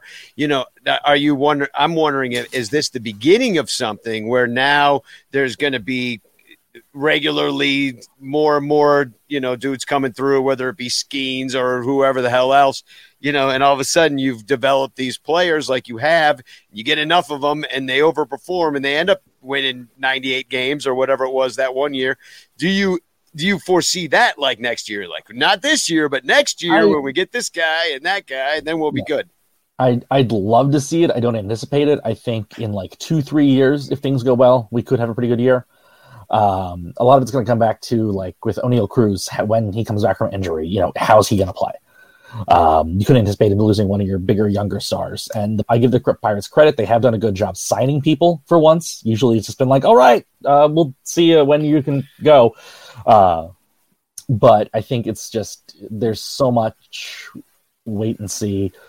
And it's hard to get any significant hopes up. We've got people like Bay has been a great base stealer. Jack Sawinski's been, hitting a decent amount of home runs. But it's one of those things where at the end of the day, I don't think the Pirates are a team that people necessarily want to come to. And that's what's going to hurt is when it comes to free agency, when it comes to bringing in people that aren't, drafted or traded, it's not a team with a good reputation of spending money, of building things. It's a lot of just, take a shot on young people and hope we have a good year, and then we have 7 years of nothing. It's pretty much like the Pirates break a mirror, and then that's just kind of what happens. David Elliott's bringing up a great point here. Every team in the NL Central is setting up to win in 2 or 3 years. Yeah, but every year, and I can kind of see that right now. Like the Reds are at top of the division, so and this is a question I kind of want everybody to ask because we're right on top of the trade deadline. If the Reds were to add to this team, like they don't have the starting pitching. If you could get it from like, let's say the Brewers, you could combine the Brewers starting pitching with the Reds, and you've got some more front end guys. Will they add somebody like that? Would they trade for like a Marcus Stroman and give up some other future if somebody's blocked or whatever it would be? Like, will they do it and solidify the fact that they could win this very winnable division? Hands down, because right now, like I believe the Brewers are still predicted to win it, as according to Fangraphs and their tea leaves that they read. It just depends on the asking price. You don't want to mortgage too much, but also you need to all remember this: Hunter Green is out until August, and Nick Lodolo, another guy who was performing extremely well before he got hurt, is out until August. So there's 2 trades you're automatically making when they come back from the IL. The Reds do need a rental. Someone I would like is Lucas Giolito, Lance Lynn maybe. And Stroman would be amazing. A lot of, ground balls. In Great American Ballpark, you need the ball on the ground, not up, because it's just going to fly out of there. So, yeah, I can see them doing it, but I don't think they're going to overpay. I don't think that they're going to do what they did to the Twins and the Mariners last year. I just don't see it. There's no need to mortgage your future that much for what's going to also be another bad division for the next 2 to 3 years too. And most of your future is up right now, and Novi Marte is right around the corner too. So I don't know, man. It just depends. Like I heard a rumor that Brady Singer was available and that they were asking for CES and Spencer Steer. You can pound sand on that. What if everybody sells? That's what I thought you were gonna buy. It's the Spider-Man meme where they're all pointing at each other. Central. You were the cheap bastard. No, you're the cheap bastard. Yeah. We're all trying to set the market. You're the billionaire who wanted to save money, but you're the multimillionaire who wanted to save money. Well. And I want to be a billionaire. Listening to you too.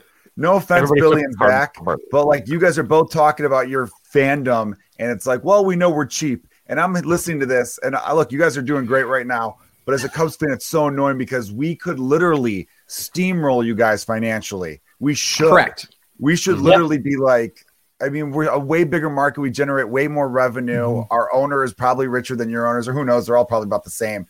But that's where I'm getting annoyed because I'm like, God, you guys are talking about things breaking the right way and how you shouldn't do this. Mm-hmm.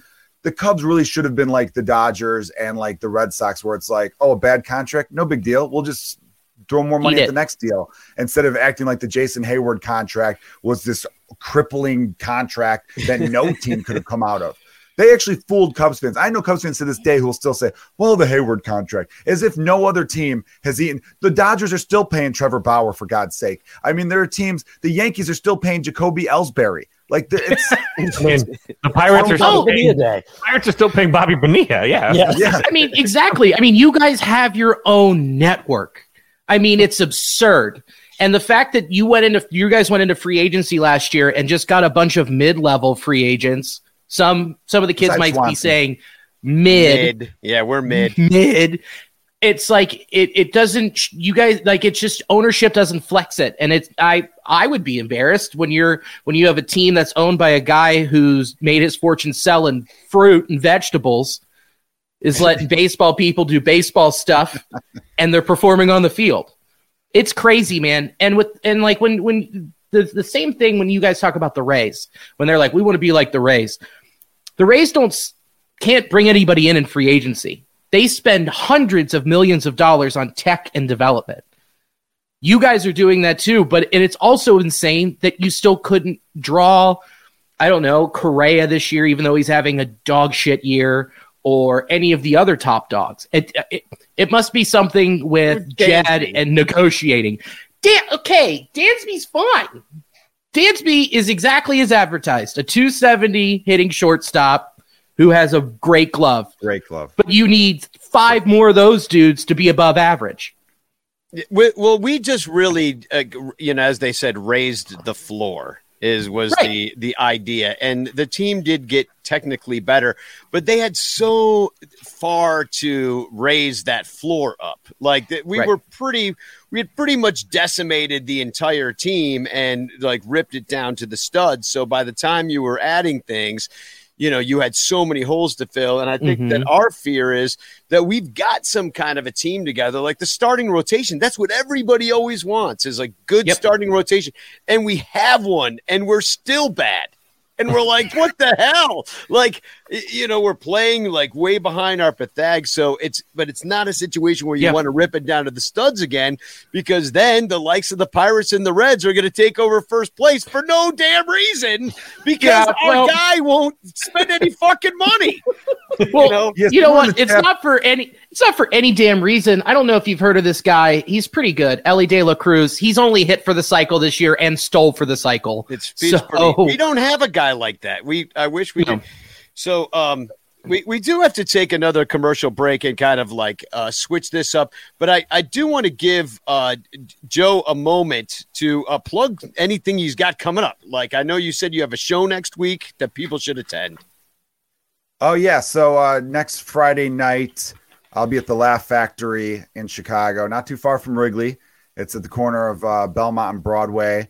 I'll be there Friday and Saturday on all 4 of the early shows. I'm too old to be doing the midnight shows. They do it like at 11:30, and they know I'm too old for that. So I go home, but I'm on the 7 and 9. Yeah, I've got children now. I go to bed. I showed up to do the midnight show one time, and they're like, there's 4 people here, and one of them's asleep, so we're canceling it. It's like, okay. That sucks. I mean, they're actually getting good crowds there, but it's such a shit show. It's the drunkest people in the crowd, which could be fun sometimes, but I'm too old to be going up at 1 a.m. So it's like herding puking cats. Yeah, it's pretty much. Like I did a New Year's Eve show once, and that was horrible. As soon as the ball drops, just nope, don't even try. People stop caring. Same thing happened to me when mine dropped. But Zach, what do you got going on right now? I'm working on some stuff locally, getting some new shows started. Next month, at the end of August, I'm going to be in the Portland, Maine Comedy Festival. So I'm looking forward to going up there again. I did that last year. It was really cool. Otherwise, keep an eye out. My album's online, different places, called Brains Are Weird. There's a lot of mental health stuff. The first 2 tracks are all about Pirates baseball. Also, one of which is actually about going to the Pirates Cubs wildcard game years ago. I was at that game. Yeah, I think we talked about that last time. Yeah. I think we had a little bit kind of different nights that night. Yeah, definitely. Yeah, I literally wrote a bit about how that game was watching a stadium full of Pittsburghers go through the 5 stages of grief. I got a giant beer winged at my head. That was intense. Do they call those the 5 stages of Jake now? There, the 8 innings of Jake. Yeah. or whatever it was. It was something like 9. that. Was it? Did he do all 9? Yeah, that was a complete game. Yep. That was so good. Yeah, the biggest moments for the Pirates were Michael Keaton did an intro video, and one of our pitchers hit somebody. Those were the two big highlights that got the crowd excited. And that was the final career game for Aramis Ramirez, which is very easy to forget. But his final at bat of his career was against Jake Arrieta in that game. Wow. Yeah. Wow, that's amazing. Wow. I feel like Christopher Morel could be Aramis Ramirez if they would just let him play freaking third base for once, I really feel like he could have that power, just be over there. I mean, maybe not with because Aramis was never a good glove anyway. He was okay. But Billy, what do you got to plug right now? InTheClutch.com. You saw the commercial earlier. We have so much great stuff. I mean, that's the only place you can get a clerk with a hanging hog shirt. I'm glad, by the way, that the hanging hog shirt isn't then turning into a Danny hog standing, wearing pants as you stood. I do have I've pajama pants on. I'm comfy here. That's COVID changed everything. I'm never wearing pants again. I'll just lead up a little bit. This one's sick. We're dropping this one tomorrow. And we're doing a special release on Comfort Colors. Pretty psyched. So if people like that brand of shirt, do that. Check out the new Nasty Boys. My co-host Chris is another comic as well. Chris Weir, he's great. It's not 100% Reds baseball. We talk about our week, jokes, and everything else happening in baseball. So definitely check it out. Very cool. And K-Fids from the Pinwheels and Ivy Pod, thank you for talking about the draft with us. And definitely a great follow at K-Fids if you want to know. Really, you're talking about the Cubs all day, pretty much all the time. And so is Alex at Shy Fan Pat, too. There's 2 T's in Pat, just like there's 2 T's in Rocket, my name. So very cool. I love hanging out with you guys. When we come back, we're going to bring on Crawley from the Fly the W podcast and also Frank Walker from the Mistaken Identity podcast. And but first, I'm going to play a quick commercial, and we'll be right back talking about the future of this season. Stuff. Hey, Cubs fans, at Amazon.com, do you buy lots of stuff? Why not support the Son Ranto Show by shopping through sunranto.com/stuff? All you gotta do is fill your cart at Amazon with lots of stuff. Then before you check out with all of that wonderful stuff, head on over to sunranto.com/stuff and click any of our Amazon links before you buy your stuff. Check out like you normally would with all that beautiful stuff. And the Son Ranto Show will get a small kickback because of the stuff you bought. And you'll be helping the Son Ranto Show buy all the stuff we need to stay on the air talking about the Cubs and other stuff. Plus you could win a monthly prize if some of your is chosen for Amazon stuff of the month. And if you win, we'll send you more stuff. Sunranto.com/stuff. That address again is sunranto.com/stuff.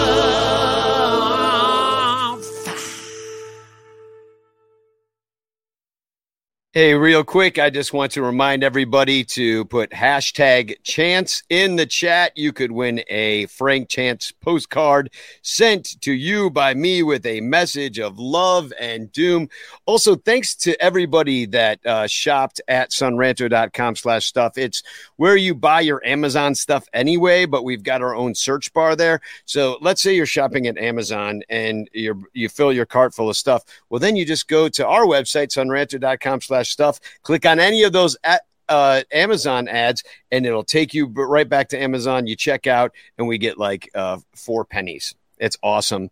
I would like to welcome to the show our final guests of the night. We have old Cubs Son Ranto hand Crawley, welcome to the show now from the Fly the W podcast, and also Mr. Frank Walker from the Mistaken Identity podcast. Is this your first time on the Sun Ranto show, Frank? Yes, it is. First time. Well, welcome. Nice to have you here. And I've been on your show, so this. Yes. I love tonight. We've had so many awesome people on, funny people, smart people from all the different Cubs outlets, and I think to myself how lucky we are to have so many disparate voices all talking about the same thing. All day long I listen to Cubs podcasts on my walk all day long because there's 55 of them.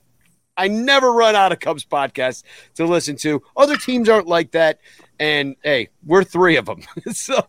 Well, let me ask you a question here. Hold on here, Mr. Desperate Voices shit. Dude, Crowley's been to medieval times, by the way. So we're gonna take what we get. He's gotten into the grog, I believe. Well, everyone's talking about outspending Cincinnati and Pittsburgh. You realize that if Cincinnati doubled their payroll, they would be equal to the Cubs.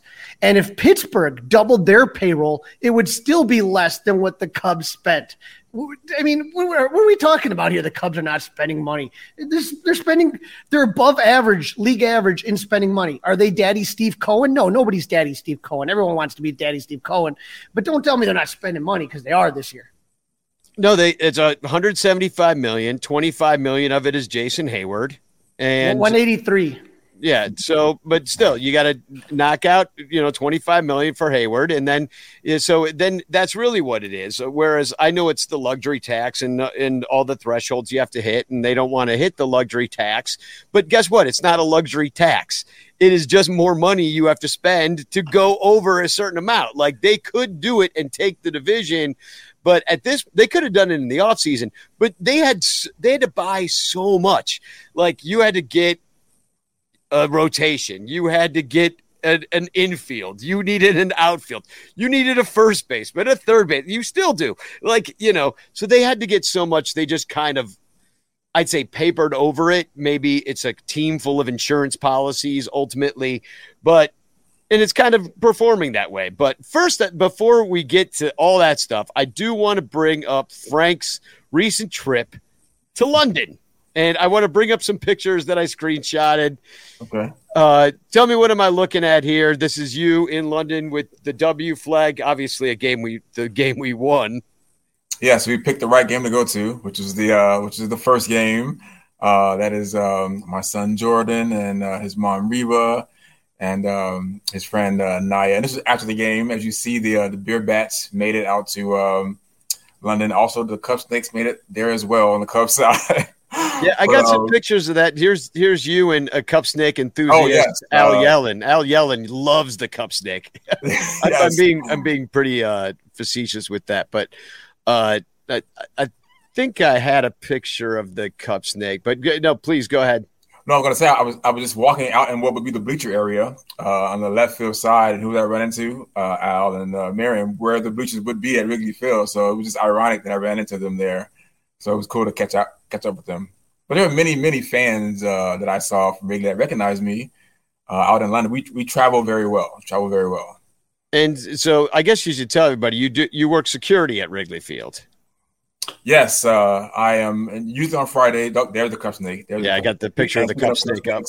Most of you probably haven't seen me in the bleachers. I'm usually there on Fridays, but I was somewhat disappointed to see the Cup Snake there on the Cubs side, but it's the thing now. So what can you say?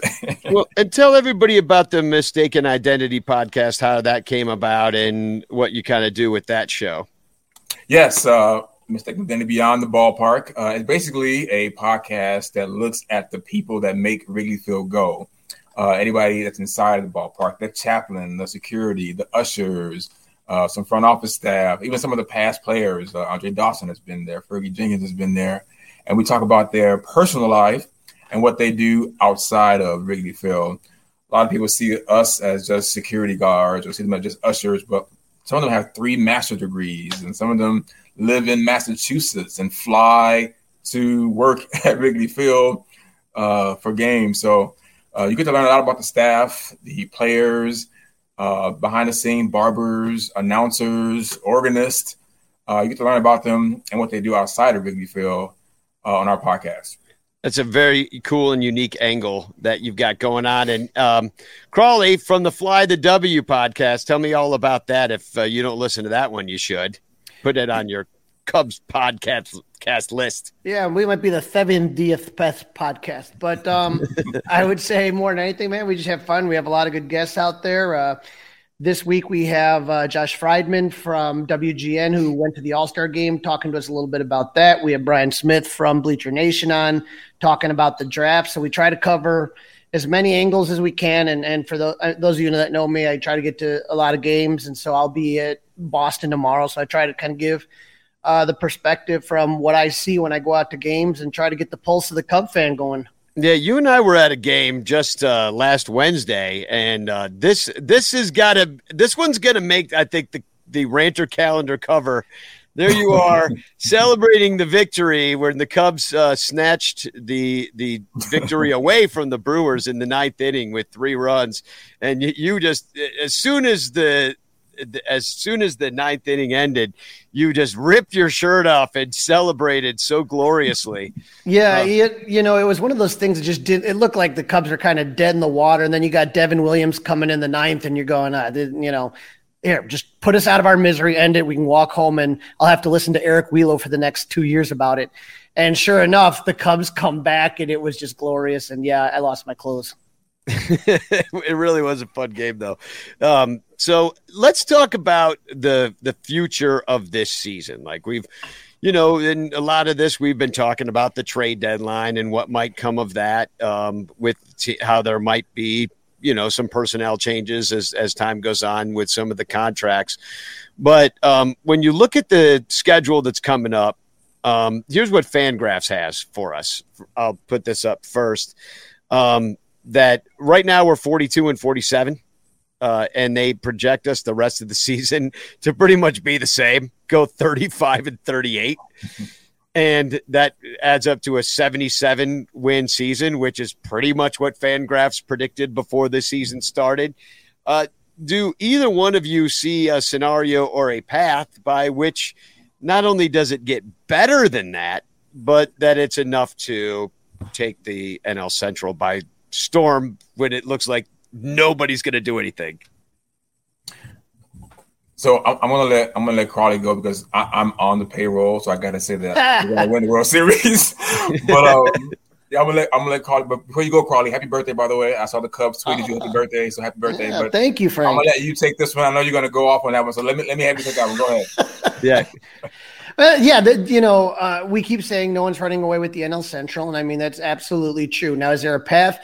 Yeah, I think that when I look at the calendar, the schedule, I thought that, for whatever reason, it just seems like the Cubs always seem to have an easier second half than a first half. So if you remember, the Cubs were one of the best team in baseball from August on last year. Can I see something like that potentially happen again? Yeah. Now, with the Brewers, you want to talk about cheap teams. Look, they're cheap, but they figure out ways to win. But if you see Milwaukee and they start to sell off some pieces, they start to get rid of some pieces, now you got just Cincinnati in front of you, and we don't know what Cincinnati is. Because I remember in April, we're like, oh, this is never going to continue at Pittsburgh, right? Pittsburgh's going to come back to earth. And then all of a sudden in May, we're like, well, geez, Pittsburgh's still here, but they're going to fall back to earth. And then it took until close to the All-Star break before they finally kind of started falling back to what we thought they are. I don't know if Cincy can keep up this pace. And so I think the division's there for whoever wants it. And I think that for whatever reason, this team hasn't gelled. And I would say that probably to me, the best example when I think historically speaking, and this just came up to me, so I'm proud of myself, the 2007 Cubs. If you remember the 2007 Cubs, they just got Lou Piniella. They just got Alfonso Soriano. They totally redid the team, right? And Ted Lilly was one of the guys that had just come out, But that team didn't really gel until they won it the last weekend of the season against Cincinnati. They won the division. But it wasn't they weren't in first place until the last week of September. The last weekend of September. Well, Frank, were you around back how long have you been at Wrigley working there? I started in 94. Okay, so it's been quite a long time. So you've seen quite a season in the sun, felt different vibes at Wrigley Field, winning seasons, losing seasons. You've seen it all, just like us, except for you're there every day. You're looking at it at least once a week.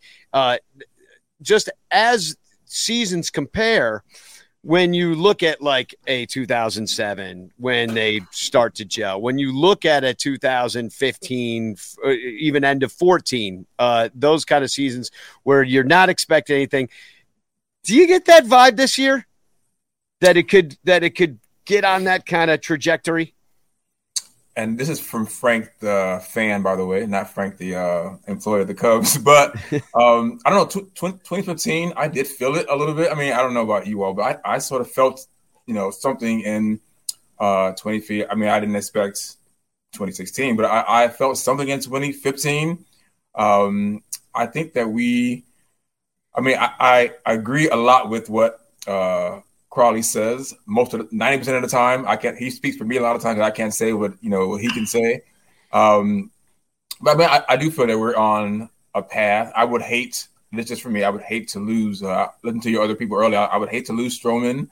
I agree with the guy that was saying, we always sell. Let's keep some things. But I mean, I felt it in 2015. I don't feel it yet, but I can see it getting that way. Right. I mean, just go back. 2003, they were about a 500 team until they make the trade to get Aramis Ramirez and Kenny Lofton, right? Yeah. In 2007, it wasn't until the last weekend of the season that they take first place. 2015, they were about a 500 team going into the All-Star break and then just went on a tear in the second half. I mean, this is a team that hasn't really played with each other much. These are guys that are new to the area. There is an adjustment period. Now, again, am I comparing that? Am I saying that they're going to be the same results? No, but you're asking me, is there a pathway? Yeah, nobody ran away. No one's running away with this division. I don't know if Cincy can keep up what they're doing, and if they can, cheers to them, man. They got a lot of exciting young players. They've been bad for many, many years to get all those good players. But, we'll see. But I would say that, if Cody Bellinger was gone, I wouldn't be that upset. That would be the one that I would say, okay, I can live with that because I feel like there's other pieces behind it. Danny, you mentioned about a rotation and how important a rotation is, and I would hate to see Stroman go. That's the hard thing to try to rebuild. That's a hard thing to try to hit on because like when we've talked before, Danny, there's a lot of outfielders out there right now. So if you lose Cody Bellinger, is your answer Alexander Canario? Don't know. Is it Nelson Velasquez? I don't know. What about PCA? I think he's still, got some time to go. And still play Morel out there as well. He plays everywhere. No, dude, you got to stop that, dude. I love you to death, and I love Christopher Morel. I don't want Morel to be that.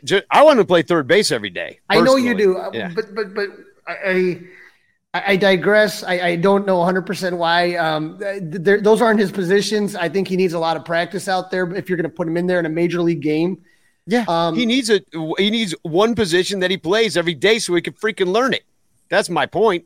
We were arguing about this the other night. It's very hard to do that in the middle of a season that you're actually trying to contend in. If you're not trying to contend, then just go ahead and get just go ahead and call back up Matt Mervis. Go ahead and put Morel at third. Go ahead and put one of the young guys in center if that's what you're going to do. I don't think that's what they're going to do. I believe that they're a team that thinks that they can still win. It just hasn't gelled, and I can't tell you. I mean, obviously, Jameson Tyone is a big one. You got issues at first and third. And you're not getting a lot of power in your corner outfielders. And that's where you're really getting hurt is the power. There's no power. But if you look at this schedule, Boston's, we have our best pitchers going against Boston, and Boston has two really good pitchers going up against us. Again, and then you got the Nationals, the Cardinals, the White Sox, and the Cardinals again. When you talk about the Cardinals, I mean, is there any more disappointing team in baseball? The answer might be just the White Sox, right? Yeah. And the Nationals are pure garbage. That was a series the Cubs lost earlier in the season in Washington that pissed me off. Well, then we lost to the Cardinals too, and that's the difficult thing is this. And I want to ask Frank, you see this Cubs-Cardinals series here on the schedule. And of course, then we got the White Sox that we're playing them not till August, the middle of August. When you think about those rivalry games between, when the fans are pretty much split, a lot of Cardinals fans will show up to Wrigley Field. And are you guys on high alert? Like when the White Sox come, like, all right, we got Cardinals coming. We're, a lot of idiots going to be idioting. The White Sox are coming to town. They're going to be fighting over dumb stuff. Like, do you guys have a couple extra guys on that? All right, let's, definitely we need Tony tonight. We need Ralphie tonight. We got your big guns, your big muscle dudes ready to come down, break up some stuff. Well, we don't want to tip off our security strategy, but I would say this. We're always excited. When those rivalries and those teams come by, because every day at Wrigley Field is different. But, we could have a smooth St. Louis series, and it'd be the Red series that is driving us crazy. So It really depends on the day. But I wanted to ask you all, because I rarely have anybody talk about this. But what do you all think about our closer situation? Nobody really talks about that. I'm just curious. What do you all think about? Did we have one? Do we have Yeah, we got a closer. His name's Edward Alzolay, and I've been saying this since the beginning of the season. He named closer though, he is the closer, but sometimes they name you that and they say you're the closer. That's your job, but they don't seem to. Why they do that? Why they don't do that? I don't know. But you and I know he's the closer, and I thought he had good stuff because I think that his struggles mainly came against lefties. But if you only have to face like one lefty and you're not starting, you don't have to hold anything in the tank. You can just absolutely let her rip. I think the bullpen, for the most part, is starting to gel. I still think there's a piece or two out there. Maybe they can add it internally. Maybe they can make a trade. I don't know. But I think the bullpen's not the problem. The problem to me is the lack of power from the corners. And I would say your fourth and fifth starter. When you talk about Tyone, and then when I say fifth starter, I'm not going to say we had Hendricks. When Hendricks came back, I think that helped it. But Drew Smiley has really, really kind of struggled lately. He had a really good start to the season. Almost saw him throw a perfect game. I think that was in the eighth inning. But over the last 10, 15 starts, if you take a look at the numbers, it's really not good. And so, he's going like 4 innings, like every damn game. And giving up a lot of home runs too. A lot of hits, a lot of walks. Yeah. And so for me, it's you can't have it where like every time, and again, he did great against the Yankees the other day. Maybe it happens again. I don't know, but Jameson Tyone's got to turn it on. It can't be almost a guaranteed loss, because right now, if you have Tyone being a guaranteed loss, Drew Smiley struggling, that's 2 losses. One other guy starts to lose. Now you're in a losing streak. And that's where you see these hitters press. And that's where you see the runners in scoring position and you start getting irritated. And I think also that's kind of what I've seen if you're going to zoom out a little bit with the team as a whole. I think their longest winning streak is 5. Their longest losing streak is also 5. It's just they're never going to go too long without winning or losing a game. They'll have just as many blowout wins as blowout losses. At the beginning of the year, it was the 1-run games that were really snake biting them. That kind of evened out a little bit. It's everything's a little bit even or slightly below, but you're right. I mean, in this division, it seems like at any given time, like the Reds did when they rattled off like 13 in a row and Great American started selling out. Like, here's, Frank, you see it. We're there. The Cub fans, we're showing up. We're there 32,000 at least every night, and it could be even better than that. It could be 42,000 freaking rocking the place, like in the loudest. I still have tinnitus from 2016. My ears are still ringing from that experience. It was so loud. We're not getting back there, but all the elements are in place except for the magic of a winning team. That 3-hour rain delay game that we had, I think it was last weekend. Game started at 9 o'clock, 10:30 p.m. People were still in line to buy tickets. The place was packed, and the game started 3 hours late. So you're right about the fan base showing up. Because I can't remember a time when there was a 3-hour rain delay and nobody left. Like, I mean, everybody was, and people were in line at 10:30, 12 deep at the ticket windows. We were still selling tickets. So. Right. Are you sure they didn't want refunds? Because that would have a lot of people out of. What do you mean I have to? I can't get. It's 3 hours late. No, but I believe it, and the broadcasters actually talked about it too. I just know that we are all there ready for this to happen, and we were ready for this to be the year where, quote unquote, next was supposed to start here, right? And did next start? Danny, do you remember? Do you remember the quote I gave you, the rhyme I gave you for not this year but next year? Yeah, was it not for me in 23, a little more in 24. Right, the Cubs will do more in 24. Yeah. I always thought of this year as being that transition year where the team does learn to play with each other. They do learn to gel with each other. You try to find out what you have. Who are these guys among the one-year deals or the final year of the deals do you want to keep? I think 2024 is going to be a big year. Now, I'm not writing off 2023. I'd like to see them do it.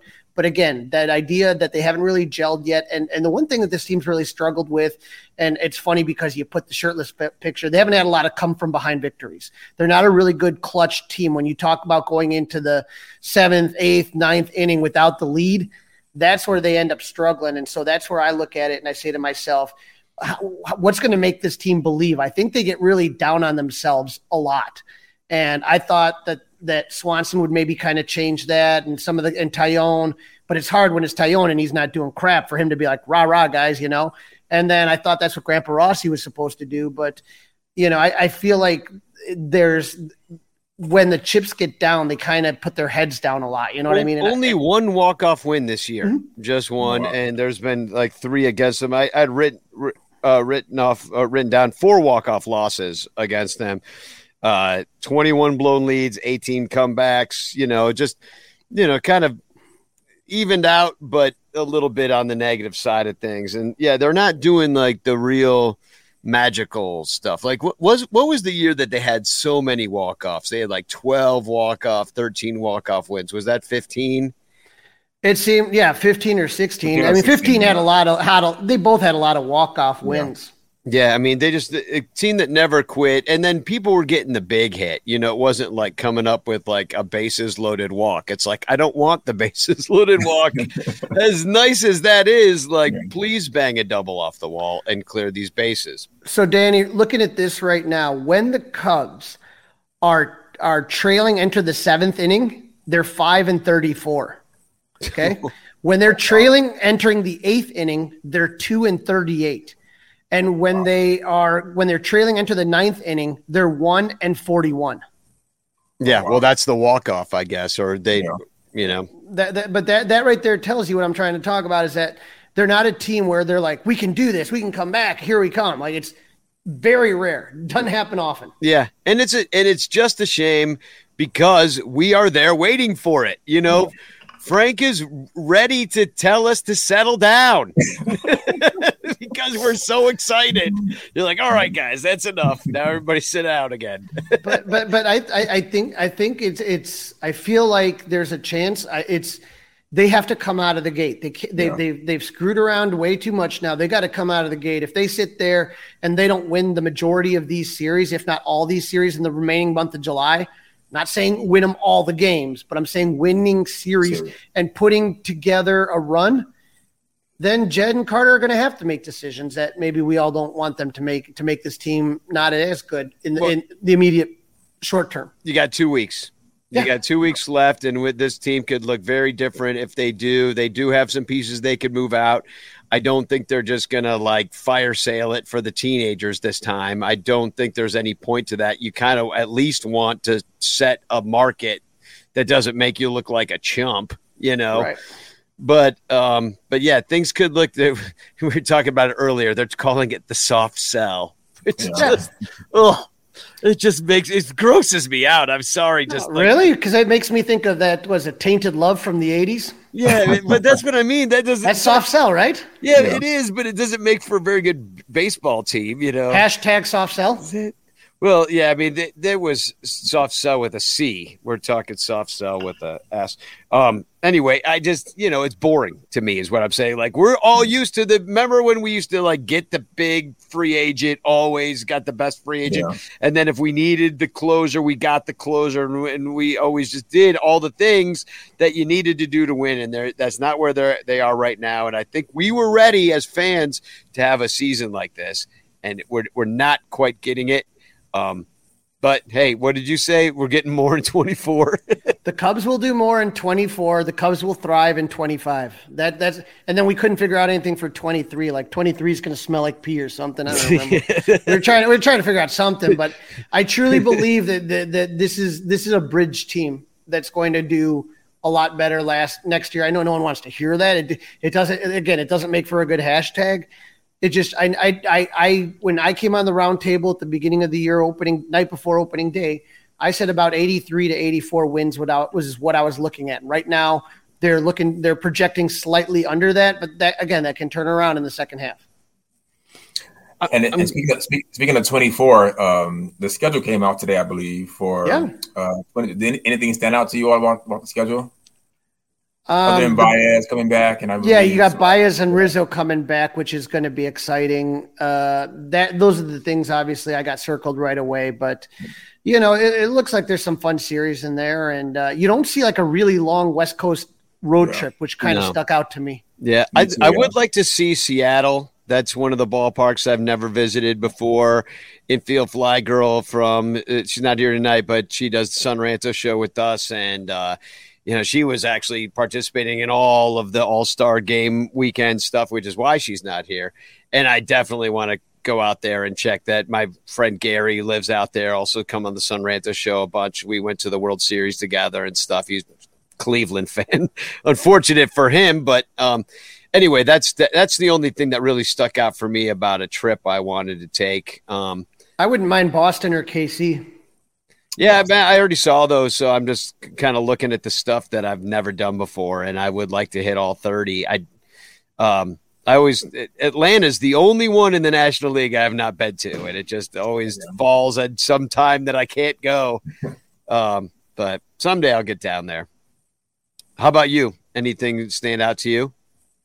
Well, I was just shocked to see Texas first. Again? That was shocking to me, but I want to go to that one because one of our staff members now is a manager of guest services down there, so it'd be cool to see him. But that stood out to me, and of course the Baez stood out to me, and also the international MLB schedule sort of stood out to me about what they're doing in spring training. I think they're going to the DR during spring training, and so that international schedule sort of stood out. I think they're going to Seoul, I believe, and Seoul, yeah. So that stood out to me as well. The expanded schedule. I guess we're going abroad more now, so. Yeah, it should be fun. We'll see what happens, man. MLB, I think they're doing. I talked to you, Frank. I talked to other people on the Fly the W podcast about what that international series was like in London, and from what everybody said, it was like, wow, it seemed like they put a lot more effort this time than they did. Like last time, they're like, look, everybody, it's Cubs or it's Yankees, Red Sox, and they just rolled it out there and didn't do much. This time, it seemed like they put in a lot more effort, and I think that's going to continue going forward. Well, no matter what happens, we'll be there and we'll be having a fun time doing it. I'll tell you that much. So we're going to take just one more quick break, and I'm going to say goodbye to you guys. Thank you for coming on. I did drop the link to the Mistaken Identity podcast, and I'll also drop the link to the Fly the W podcast in the next break. And but thanks for coming on. What I'm going to play a commercial for right now is it's just our QR codes, basically, and it's a song begging you to give us money. So if you would just take out the camera app on your phone, scan on there. We will spend all the money on tickets and beer at Wrigley Field, and I will help Frank control the crowd at Wrigley Fields by chopping cup snakes in half. So thanks for coming on the show, Frank and Crawley, as always. And we'll be right back, and we're going to forget the show ever happened. It's the time in the Sun Ranto show where you can show your love for wasting another perfect night just talking about the Cubs. And if you thought that we were entertaining, smart and funny, then scan these QR codes right now and give us all your money. Because here in the USA, we won't do shit unless we get paid. Won't you support Ranto today? Please scan the codes for Ranto. Give all your dough to Ranto.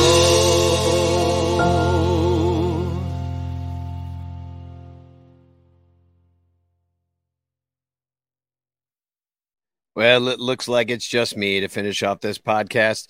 Hashtag Chance in the chat, and you could win a Frank Chance postcard sent to you by me with a message of love and doom. As always, please support us on Patreon, patreon.com/sunranto. It is literally how we keep the lights on here at the show. We wouldn't do it without all of our awesome 115 Patreon supporters who support us here. I'd like to thank everybody that came on tonight to the Ranter Roundtable. We had Sarah Sanchez, Mike Waller from the Cubs PS Plus podcast, Cody Del Mendo. We had Jeremy from Wrigleyville Nation. We had Alex, Pat. We had, God, who else? K-Fids. We had Joe Kilgallen, Zach Funk, Billy DeVore. We had Frank Walker, and we had Crawley on the show. That is a star-studded cast of maniacs, and I appreciate them all being here tonight. I do have one announcement, and that is that on September 20th, it's Dan Nielsen, is a rancher we lost last year. It's his birthday. And we're all going to hang out in the bleachers with his parents and his friends from Omaha, and where he was living at the time when he died. And anyway, get a bleacher ticket. It's September 20th. It is a Wednesday against the Pirates. We're all going to hang out there. Just buy yourself a bleacher ticket and let me know you're coming. I'm going to make a Facebook event for it very soon. It'll be on the Ranto show site and co-hosted by me and I guess the Ranto show as well. So they're about $25 on SeatGeek right now. If you've never used SeatGeek before, use our code Ranto and you get some money off, and we get a little bit of money too. So yeah, hashtag Chance in the chat. I have one TFG, and it comes or TFC. This comes from IFG, Infield Fly Girl. She was out at the All-Star game enjoying the festivities and said, also, the next person that looks at my jersey and says, fuck you, do me, is going home with a sore jaw. So, getting a lot of that out there. Unfortunately, the same thing also happens from time to time at Wrigley Field. A lot of people wearing those jerseys, a lot of people saying that. And look at that. There's something on my eye. Wipe that away, and let's pull a winner. I'm going to share my screen here for the giveaway tool, and got way more than 9 entries in the chat, even though it only says 9. But I'm gonna push it. I'm pushing the button. Let's see who the winner's going to be of the message of love and doom. And it's Captain Charisma 1988. Congratulations. I don't know who you are. But please contact me at Ranto on Twitter, or you can write sunranto@gmail.com, and I will send you a message of love and doom. You're also entered to win the fabulous bag of prizes, which includes a Greg Maddux rookie card. Anyway, I had a great time. Kevin Fiddler writes in, cough, cough. I said K-Fids like 3 times, Kevin. God, listen. No, I think I did anyway. I went right through the list. Anyway, that is the show. That is the Ranter Roundtable. Thank you to everybody who tuned in tonight. I had a good time. I just had a good time. I love Cubs fans. I love that we have so many different voices in Cubs Landia that help us out to understand what the heck's going on with Chicago Cubs. You can't know everything, but if we all know a little bit and tell each other about it, then we'll all know more. And as David Kaplan once said, Boo Cog! Or go Cubs, backwards. Spagog, everybody. Here's a song called Steve Garvey's Hairy Arms.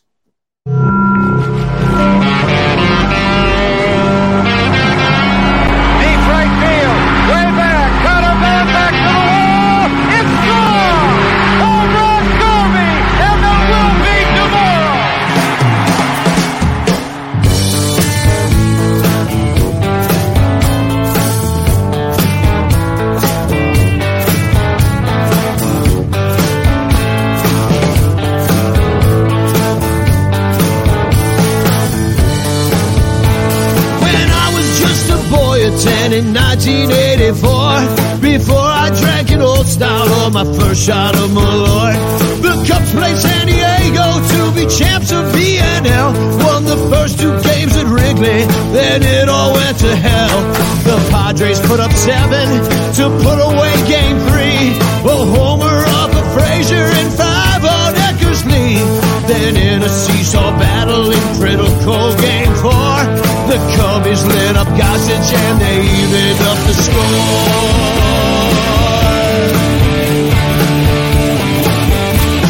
At least the second inning in the bottom of the 9th, he got a strikeout swing and everything was going fine.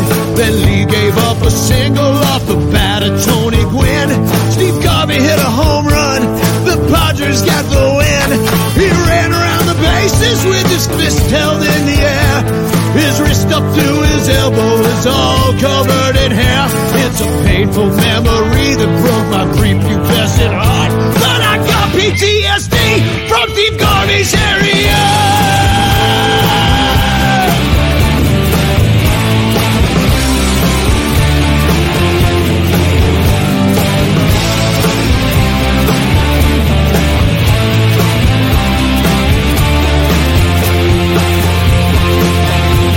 Steve Garvey's area.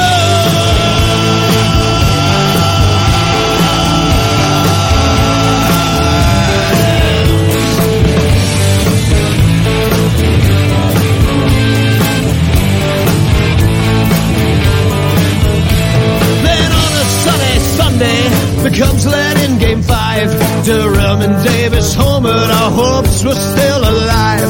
The Padres got a couple in the bottom of the 6th. Oh, some singles and some sac flies, gave it up by Sutcliffe. The bottom of the 7th started with the leadoff walk. They sacrificed the second, Templeton bunted the ball. Tim Flannery, a pinch hitter, was sent up to the plate. He hit the ball to Durham and it went right through his leg.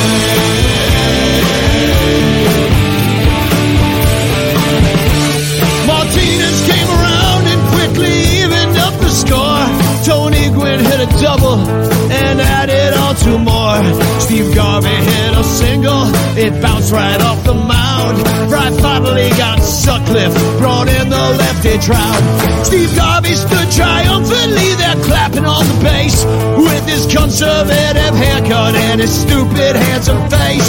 But I was at home crying, I really took it hard. But the thing that gives me nightmares is Steve Garvey's area.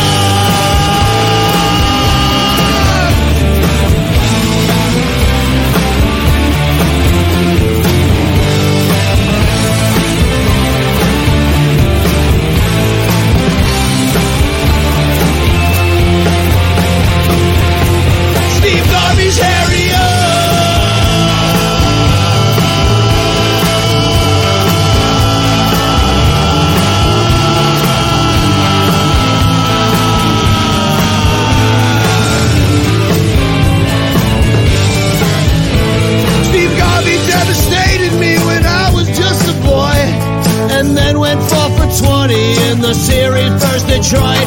But all his baby mama love his suave and dashing charm, while my childhood got demolished by Steve Garvey's area.